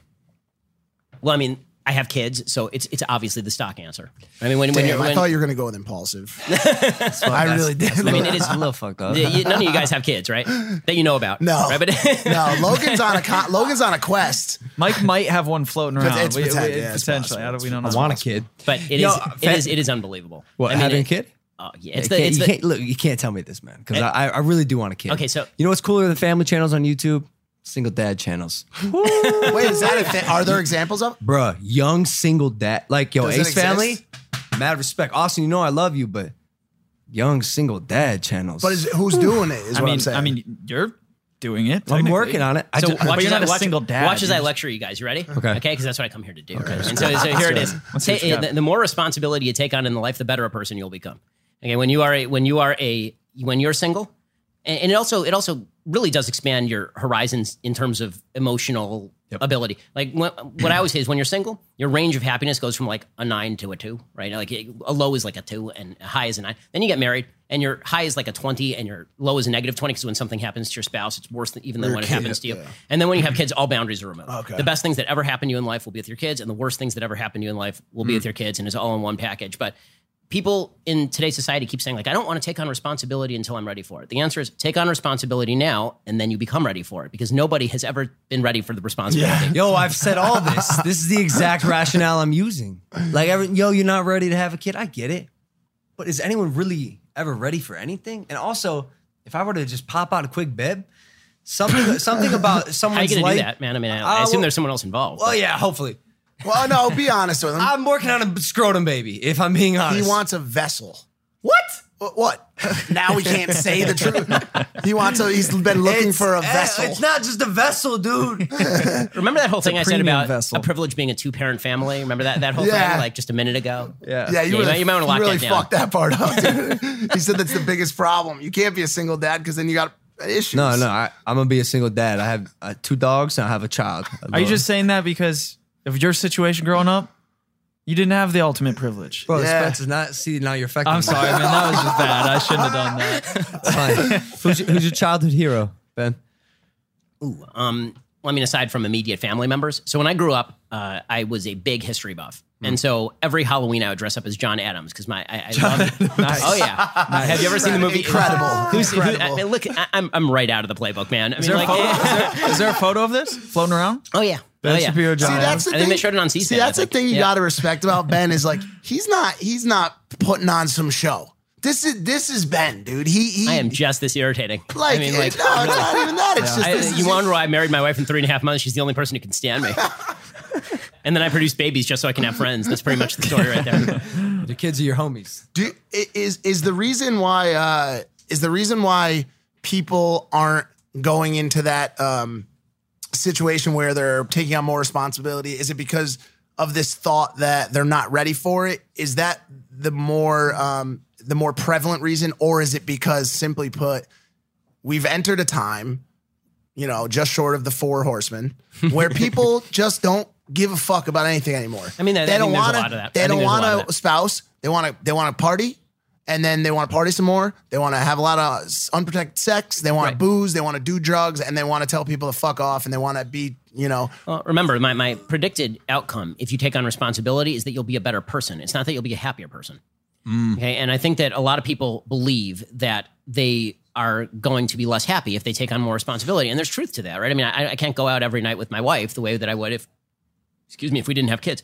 But I think that a deeper level of happiness lies in living a good life. I mean, we're among men, so I think living a good, particularly for men, this is true, but I think it's true for women too. But for me personally, living a life as a man, being a man, is about taking on responsibility, fulfilling that responsibility, and then at the end of my life, recognizing that my duty was fulfilled. I fulfilled my potential because I fulfilled my duty. And I think that people are not concerned with that, or they put it off, and then very often it's too late, or they've shaped their characters in ways that they can't unshape particularly easily. Taking on responsibility is a massive decision, but it's also the kind of decision that changes you. And it should be inspiring to take on responsibility. I mean, frankly, this is true in business. It's true in life. I mean, ditching an irresponsible life in favor of a responsible life. When we talk about like the things that you like about the people that you like, it's usually because you feel like they do what they say they are going to do. They fulfill their obligations. They're reliable. They do their duty. And not only do they feel comfortable in their own skin. I mean, that should be the goal. I think happiness lies, I mean, I say this in my book, but I think happiness does lie in having a purpose in your life. And purposelessness leads to depression, leads to anxiety. I mean, there are pretty good studies that show this. Yeah.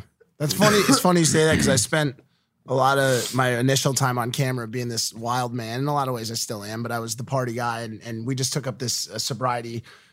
For him, it's a necessity because he's got to get ready for boxing. For me, it was a challenge. I'm going to join my best friend in this hunt for sobriety. And like 35 days in, and I've started to already like kind of reshape my narrative when it comes to the content I produce and talk more about mental health. And I thought everyone was so interested in watching me be a jackass and like party and shit. And then I realized everybody was 50 times more interested in stuff that added value to their lives. And so it's your point about responsibilities. It resonates. Mm-hmm. It does.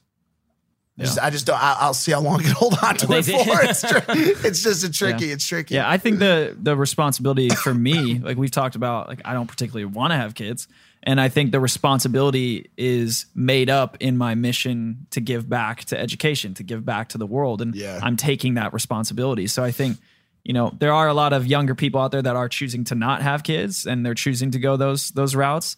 And I think it's not necessarily because they're maybe avoiding that burden or that responsibility. I think it's there's more earthly responsibilities that we're feeling called to. As long as that involves you doing a thing and not requiring other things of other people, I think that's a great thing. I think that people tend to use politics as a substitute, like, well, I gave it the office because I voted for higher taxes. That means that I'm a giving person. It's like, well, that wasn't something you did, right? Your vote was not a thing you did. You just voted, right? Okay, your ideas were not a thing you did. Were just ideas. What did you do today to make the world a better place?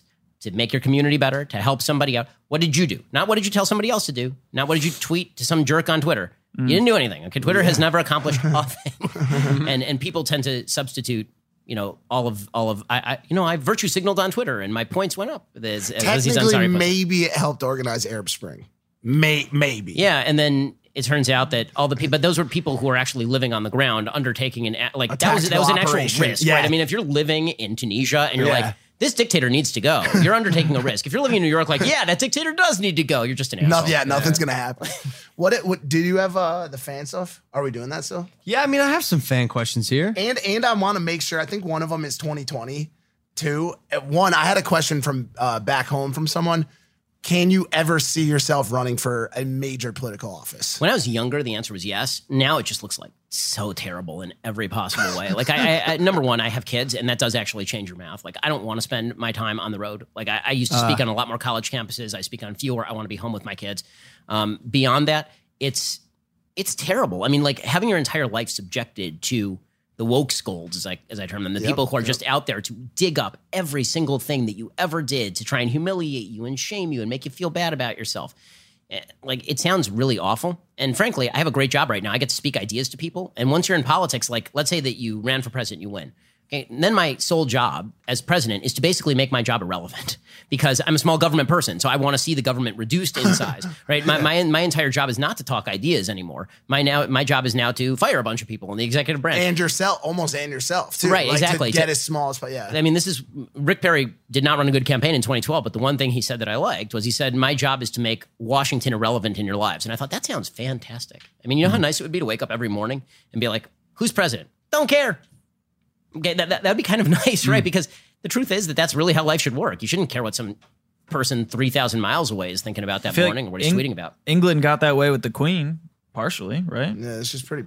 She's powerless too. I mean, there's a prime minister, obviously, right? Of course, but I'm just saying, like, they moved away from that model. I think. Well, this is one of the problems in America. There's a case for a monarchy in America, mainly for ceremonial purposes, because the president has become a ceremonial monarch, and the president should not be a ceremonial monarch. It's ugly. I hate the State of the Union address, for example. I think it's monarchic crap. He walks in and everybody's standing up and cheering. He's the president, and we play the music, and it's like the big thing. It's like, that's not what the president was supposed to do. He's literally there to command the army and the navy and then sign bills and then execute the laws. He's not there to be the boss of America. Like, every time I see any president, Trump, Obama, Bush, whenever I see them, there's like a hurricane, and then there's a picture of them sitting behind the FEMA desk, and it's like, really? What are you directing the resources? Is that what you're doing? Are you sitting there and you're moving all the pieces around like you're playing Stratego over here? Have you seen just Trump sitting there in a FEMA cap? Have you seen Trump talk about Category 5 hurricanes? Did you see that clip? Yeah, It was real and it was spectacular. Yeah, of course. Like, he's got like, there's been like probably 5 Category 5 hurricanes, and each time one comes out, he's like, "We've never seen one." So Trump, there's all the clips back to back. Yeah, it's never been anything like it. It's unbelievable, unprecedented. Category 5. We've never seen it before, it's ever. The greatest. Like, here's the thing. One of the things that does drive me nuts about the media and the political debate right now is we all know what President Trump is. Like, are we going to keep pretending that we're shocked anew every time one of these things happens? I stopped. We all stopped in this house. Yeah. But the media, every time it's like, Chiron, breaking news, Trump says dumb thing. It's like, oh, world ends. Oh, really? Is it a day ending in Y? Like, who cares? I was telling him last night about the time when he said he can go out on Fifth Ave and shoot somebody. Literally. Right. And everybody was like, oh my God, that's so terrible that he would say that. Okay, first of all, like the man is basically a stand-up comedian. If you ever watched any of his rallies, he's not doing it like, this is why people are like, if Obama said the same thing, you'd be really mad. I'd be like, right, because Obama is a politician who is intelligent and thinks through the things he says before he says them. Yeah. So if Barack Obama says a thing, I take it seriously. For the same reason that when my wife says something, I take it pretty seriously. When my 3-year-old says something, I don't take it seriously at all. Like, why would I like this idea that I have to take Trump with the same level of seriousness in what he says as Barack Obama is asinine in the extreme. You would never do this in your life. But does that tolerance hurt us on a foreign scale? And also, does it hurt the office of the president? And does that matter? So it's not good for the office of the presidency, right? I mean, I do not like the lack of decorum in the office of the presidency. I think that, as I said earlier, there's a friend of mine who writes for the New York Times, actually, and says that removing all the guardrails from rhetoric is a bad thing. And I kind of agree with that. I mean, the president is supposed to rhetorically uplift the country. And this is why when so many people on the right are like, but he's doing all these great things that you like, why aren't you more pro-Trump? And I'm like, well, the president really has 2 jobs, right? Job number 1 is to do a bunch of stuff. And job number 2 is to speak in a way that moves the country in a particular direction. And that I think Trump just doesn't do. But when it comes to, the sort of foreign affairs kind of stuff, I honestly am a foreign policy realpolitik guy in the sense that I think countries have their interests. They pursue those interests. I don't think what the president says has an extraordinary impact on the interests of foreign countries. Like, I don't think, if it did, then Trump's wheedling and kind of his needy stuff with Kim Jong-un would have stopped Kim Jong-un from firing off missiles. It doesn't, right? I mean, Trump is of the opinion that you can sort of kiss ass into people doing what you want them to do, mainly because I think a lot of people have actually done that to President Trump in the past, right? I mean, I think that people who are sycophantic to him do well by President Trump. And so he thinks, I'll extend that logic. I'll go be really, really nice to Kim Jong-un, and then we'll be best friends. And that's why he tweets like this, right? He sent me a beautiful letter, unbelievable. And it's like, well, no, Kim Jong-un's international interest did not change because he sent you a nice letter.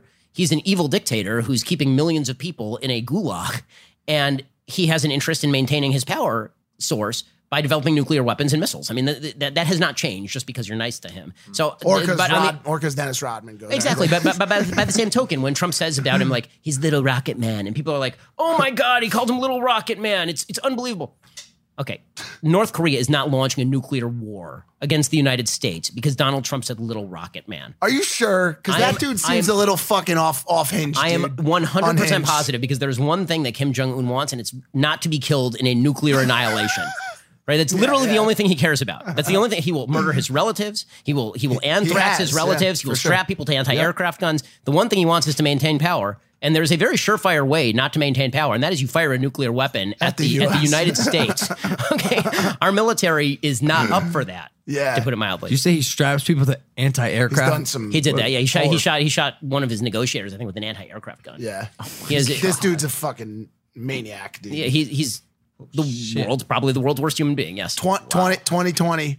Who has any chance? Because all right, first of all, is there a chance against Trump? Of course, yeah, 100%. Who is it? Biden is the best shot for them in general. I don't think he makes it through the primaries. So the best shot in a general. Let's say that you were a Democrat. The goal in politics is to make it very hard for people to vote for your opponent and very easy for people to vote for you. So Joe Biden doesn't make it hard for people to vote for Trump, but Trump makes it very hard for people to vote for Trump. I mean, that's Trump's unique gift, is that the people who love him, and the people who hate him hate his guts and would walk over broken glass to vote against him and will commit voter fraud to vote against him. Yeah. It's not a thing.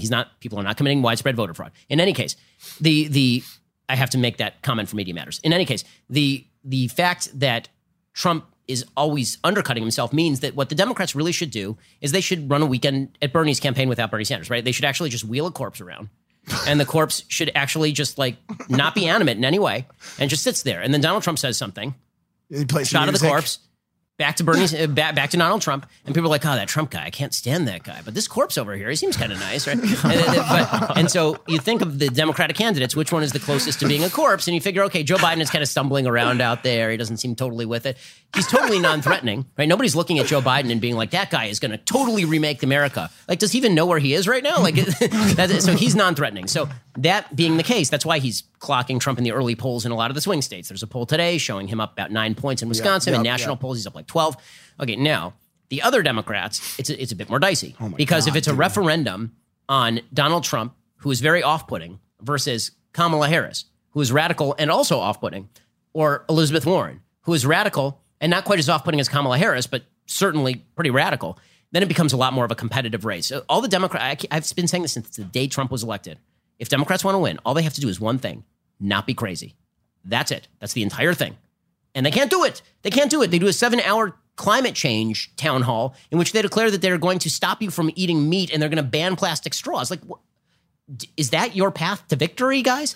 Are you that confident to victory? Do they think that since Trump's path to success was going going fucking nuts, do you think that's inspiring them? Yo, we're gonna fight fire with fire in the primary. And go insane. So in the primaries, yes. In the general, no. This is why this is the problem for Democrats right now. Is in the primaries. Let's say you're a Democratic primary voter, and if you're a Democratic primary voter, again, you despise Trump. You think that he's horrible for the country. You think that he has all the worst things. He's Orange Hitler, the whole thing. And you're like, okay, who's going to clock that guy directly in the face? Who's going to get up there and just take it to him and be nasty to him and hurt him? And you look at the field and you're like, okay, well, Joe Biden is asleep, and all the other candidates seem like. Why is he bad? When did he get like that? He wasn't always so sleepy, was he? Sleepy Joe. It was honestly Trump. It is his gift. I mean, his gift. What do you think about him smelling girls' hair? I think that it's weird, but I also don't think that it's anything like what the media have suggested that it is. Yeah. Right? I mean, like I'm not going to pretend that Joe Biden hugging people too long is the same thing as Al Franken grabbing people by the ass or Donald Trump sexually harassing people allegedly, right? Like I'm not going to pretend that it's like, I think that is people trying to create a narrative about Biden. With that said, again, the election's actually going to be very simple. Is it a referendum on Trump or is it a referendum on the Democrats? If it's a referendum on Trump, he loses. If it's a referendum on the Democrats, they lose. The great lie of 2016 is it was a referendum on Trump and he won. So both the left and the right have bought into this, and it's nonsense. 2016 was not a referendum on Donald Trump. It was a referendum on Hillary Clinton. For sure. Everybody thought that it was going to be about Trump is so toxic, he's so terrible, you can't vote for him, and that's why she'll definitely win. And then it turned out that it was actually a referendum on Hillary, and people weren't that into it. People didn't like Hillary. Donald Trump did not bring out vast swaths of millions of new voters or any of this. In Wisconsin, Donald Trump won fewer absolute votes than Mitt Romney did. Mitt Romney lost the state of Wisconsin. Donald Trump won the state of Wisconsin. Why? Because a lot of voters went missing for two reasons. One, they thought it was for sure Hillary was going to win. And two, they didn't like Hillary all that much. She was off-putting. Was Comey's story the nail in the casket? Would it have gone a different way if that didn't happen? In an election where 80,000 votes in 3 swing states decide the entire election, it's hard to say that any one factor didn't decide the election, right? Yeah, you could say it was the Comey story. You could say that it was Hillary collapsing into a van a couple of weeks out from the election. I felt like that was minuscule. The Comey story to me was the end all. Well, I think that it definitely hurt her. It underscored suspicions that people had that she was corrupt because she has been an extraordinarily grasping politician since she first entered the political scene. It underscored a lot of things about her. So yeah, I mean, the Comey thing definitely hurt her. I'm not going to pretend that it didn't, or that without the Comey thing, Trump definitely wins. Because who the hell? Again, he won the greatest outlier election in American history. He lost the popular vote by 2.5 million votes, and then he won the Electoral College by like 70 or 80 votes. Okay, that is a massive data outlier. So that means that basically any factor could have changed the election. I mean, it was a very, very close election in those states. You have what are we doing here? I've had this asked to go to 4 hours. Is it a Ben thing or is it a you thing? I need to know. It's a Ben thing? It's no one's thing. Because the people watching this want us to go to tomorrow. Why are you saying no? I know for fucking fact. Well, do we do audio only now, Dylan? I'm confused. We'll go do some fan questions. All right, let's do some fan questions on audio only. You're stressing me out, dog. You're freaking out, man. You're freaking out. Ben, thank you, bro. Thank you for coming on. Thanks for having me. I appreciate yeah, it. of course, man. I wish I could have spoke more, but it's okay. I took up all the time. No, it's kind of your thing, and I enjoyed listening to you. Oh yeah, one quick question. Some people say you're just they say you're not a smart guy. You're just a really dumb guy who talks fast and uses big words. What do you say to those people? Do you even acknowledge that comment? What's the metric, by don't know. I mean, are we doing metric by like IQ? No, I don't know. I don't know. Just like my educational background. I don't know. You have haters.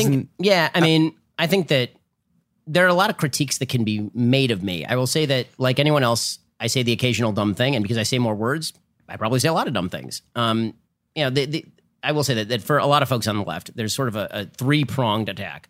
Right? You're either stupid, or you're corrupt, or you're evil. So if the best thing can come up with is that I'm stupid, I can live with that.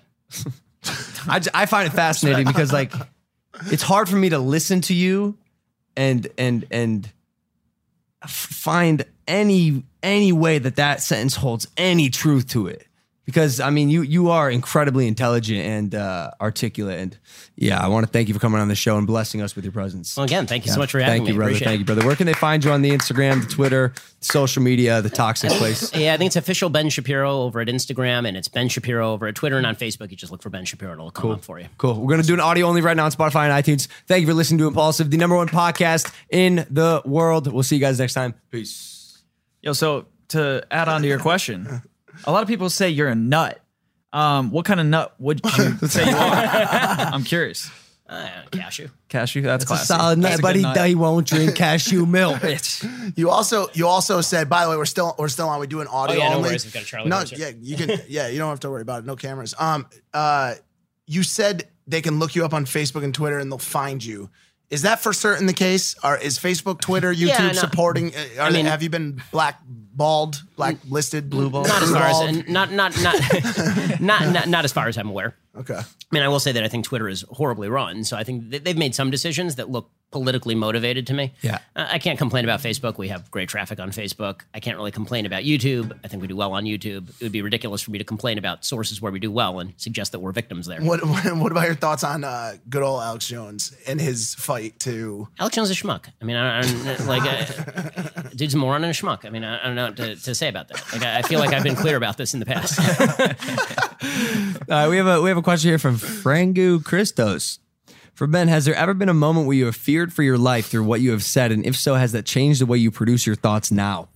Well, it's not that's changed the way that I produce my thoughts. I hope that, like any other sentient human being, as I get to know more things and get older and shape my values, that changes my thoughts. But fear has never really done it. Have I feared for my life? I mean, yeah, like 4 months ago, as I say, the FBI arrested a dude who was threatening to kill me and my family. We get a fair number of death threats as it is. In 2016, I was the #1 target of white supremacists on the internet, according to the Anti-Defamation League. Where I've never feared for my life, where people think I have, is like when I go on college campuses. Like, I'm the safest person there. The administration doesn't want anything happening to me. I'm surrounded by cops. I've got personal security at all times. That's not where I'm fearful. I mean, where I'm fearful is really not even for me. It's for my family, or like people coming to my house and doing something or something, which is why I own a shotgun and a handgun. And if they come, they'll get shot in the face. That's the way that works. Fuck yeah. You going to aim for the face?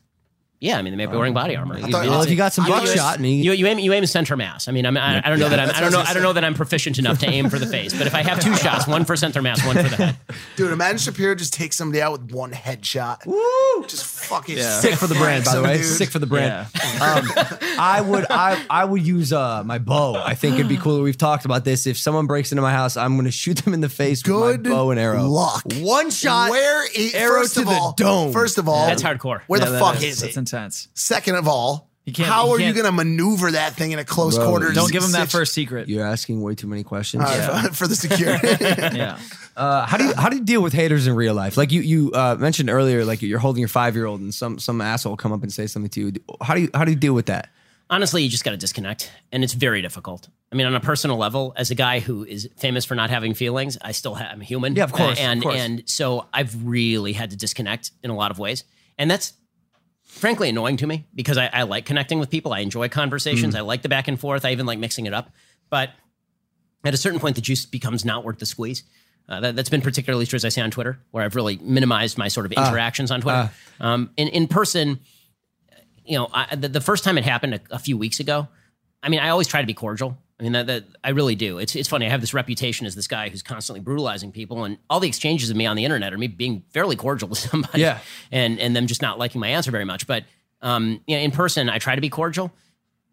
The one, if you get, there's never going to be any tape, I think, of me doing like a Chris Cuomo getting up in somebody's face. It's not my personality. Yeah. It's much more likely that I'm just going to say, you do you, and then walk away.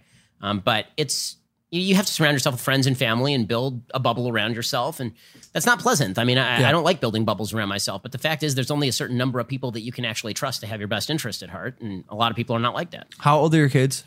They are 5 and 3. Have you had to explain to them yet what that person is who comes up to you and heckles you? Not yet. Okay. Not yet. It's going to be, it's going to be rough a little bit, I think. Yeah. They have an idea that people know who I am because when we're out in public, people want to take pictures. And there are no pictures of my kids on the internet, nor will there ever be. Yeah. People can take pictures with me. No problem. I love it. It's great. I'm glad you listen. With my kids, never, right? No pictures of my kids. But my daughter is beginning, I think she's old enough, she's beginning to sort of get a sense that something is different about our household.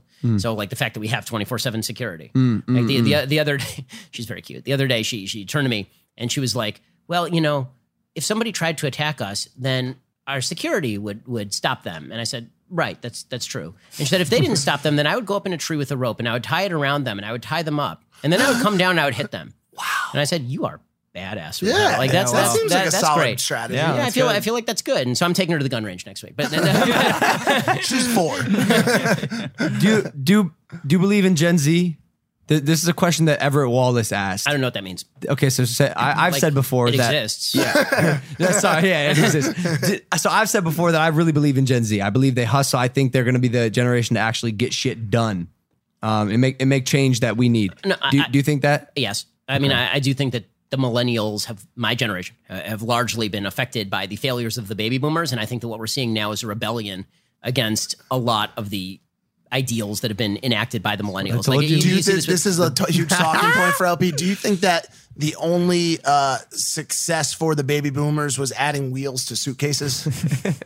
I think it's pretty close to fair. I mean, I think the baby boomers did more damage to this country than pretty much any generation in American history. The baby boomers were a disaster. I told you they were a disaster area. They don't get it was really Americans slightly older than that who were responsible for the civil rights movement, and I'm anti the Vietnam War peace movement that disparaged our troops and basically lost a war politically that had already been won militarily. So I'm struggling for like what the baby boomers did right, considering they wrecked an entire generation of people with their own selfishness and stupidity. So yeah, no, I think that I'm harsher about the baby boomers than pretty much anyone else. Now, again, there are many great baby boomers. I love a lot of baby boomers, but I think that it's weird that we cannot seem to escape the baby boomers in these presidential races, right?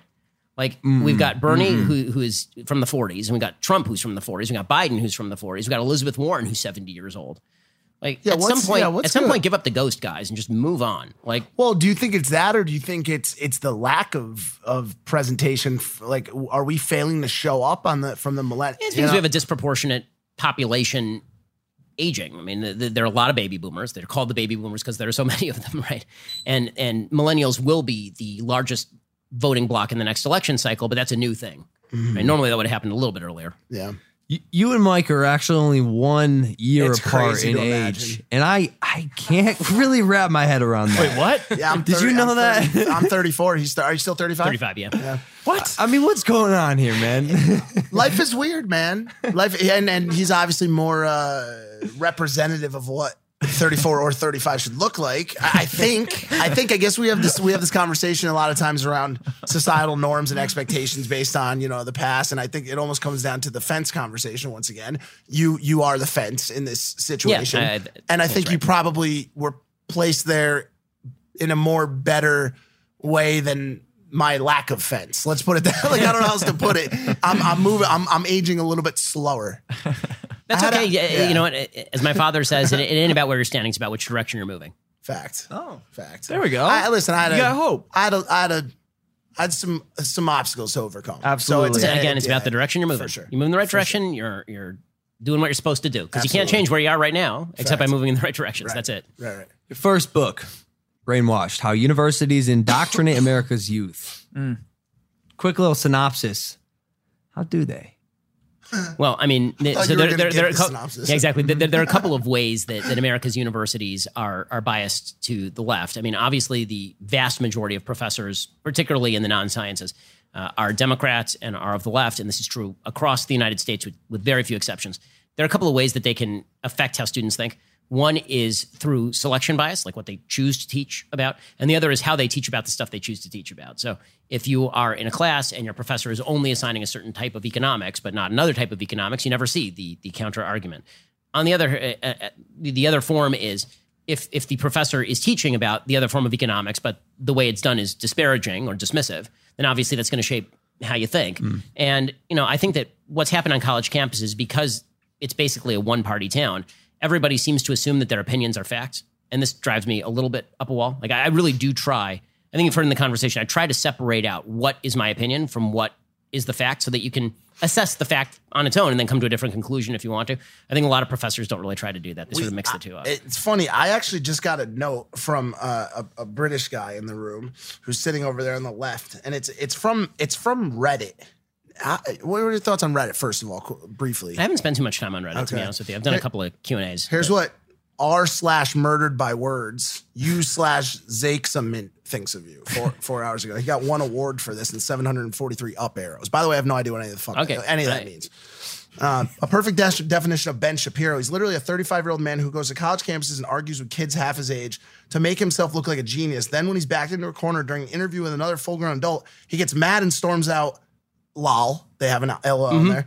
Here's a perfect picture of millennial conservatism, a movement predicated on the belief that appearing correct is more importantly than actually saying things that are true. I've always thought of you as a factually based debater. I mean, I hope so. So they're referencing a specific interview that I did with the BBC. Okay. And I've done probably thousands of interviews. I saw this. So I've done thousands of interviews. I've debated many people who are not college students, ranging from Sam Harris on atheism to Cenk Uygur on healthcare.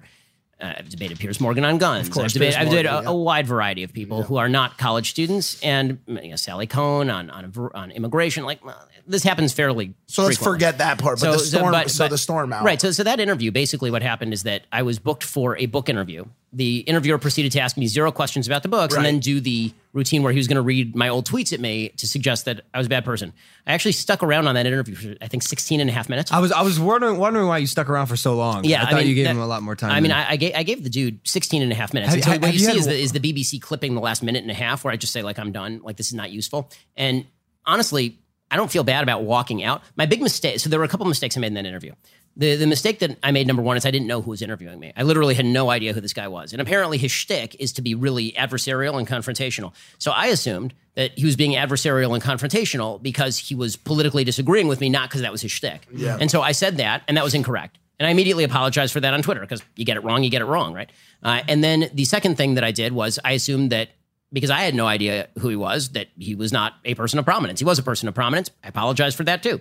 Right? So I'm not sure beyond that, like, I don't feel it's my obligation to stick around while somebody reads my old tweets at me and then refuses to allow me to explain them.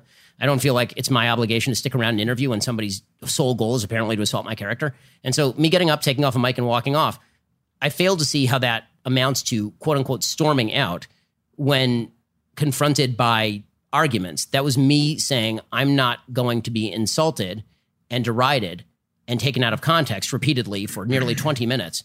And just continue this indefinitely. So if you want to read it that way, listen, you can read it any way you want. Yep. It made a lot of people feel better because obviously my reputation was Ben Shapiro destroys, and here I was walking out of an interview, the Grim Reaper of the debate world. Right, exactly. And so there was a lot of people being like, "Well, then he got destroyed," and it's like, okay, fine, if that's what you want to think, you can think that. But yeah, you've clearly reached a level of prominence where you shouldn't be expected to have to fucking deal with some hit piece or some maniac that wants to just. And I'm the only person I know in public life who has a running list of all the things I think I've ever said wrong.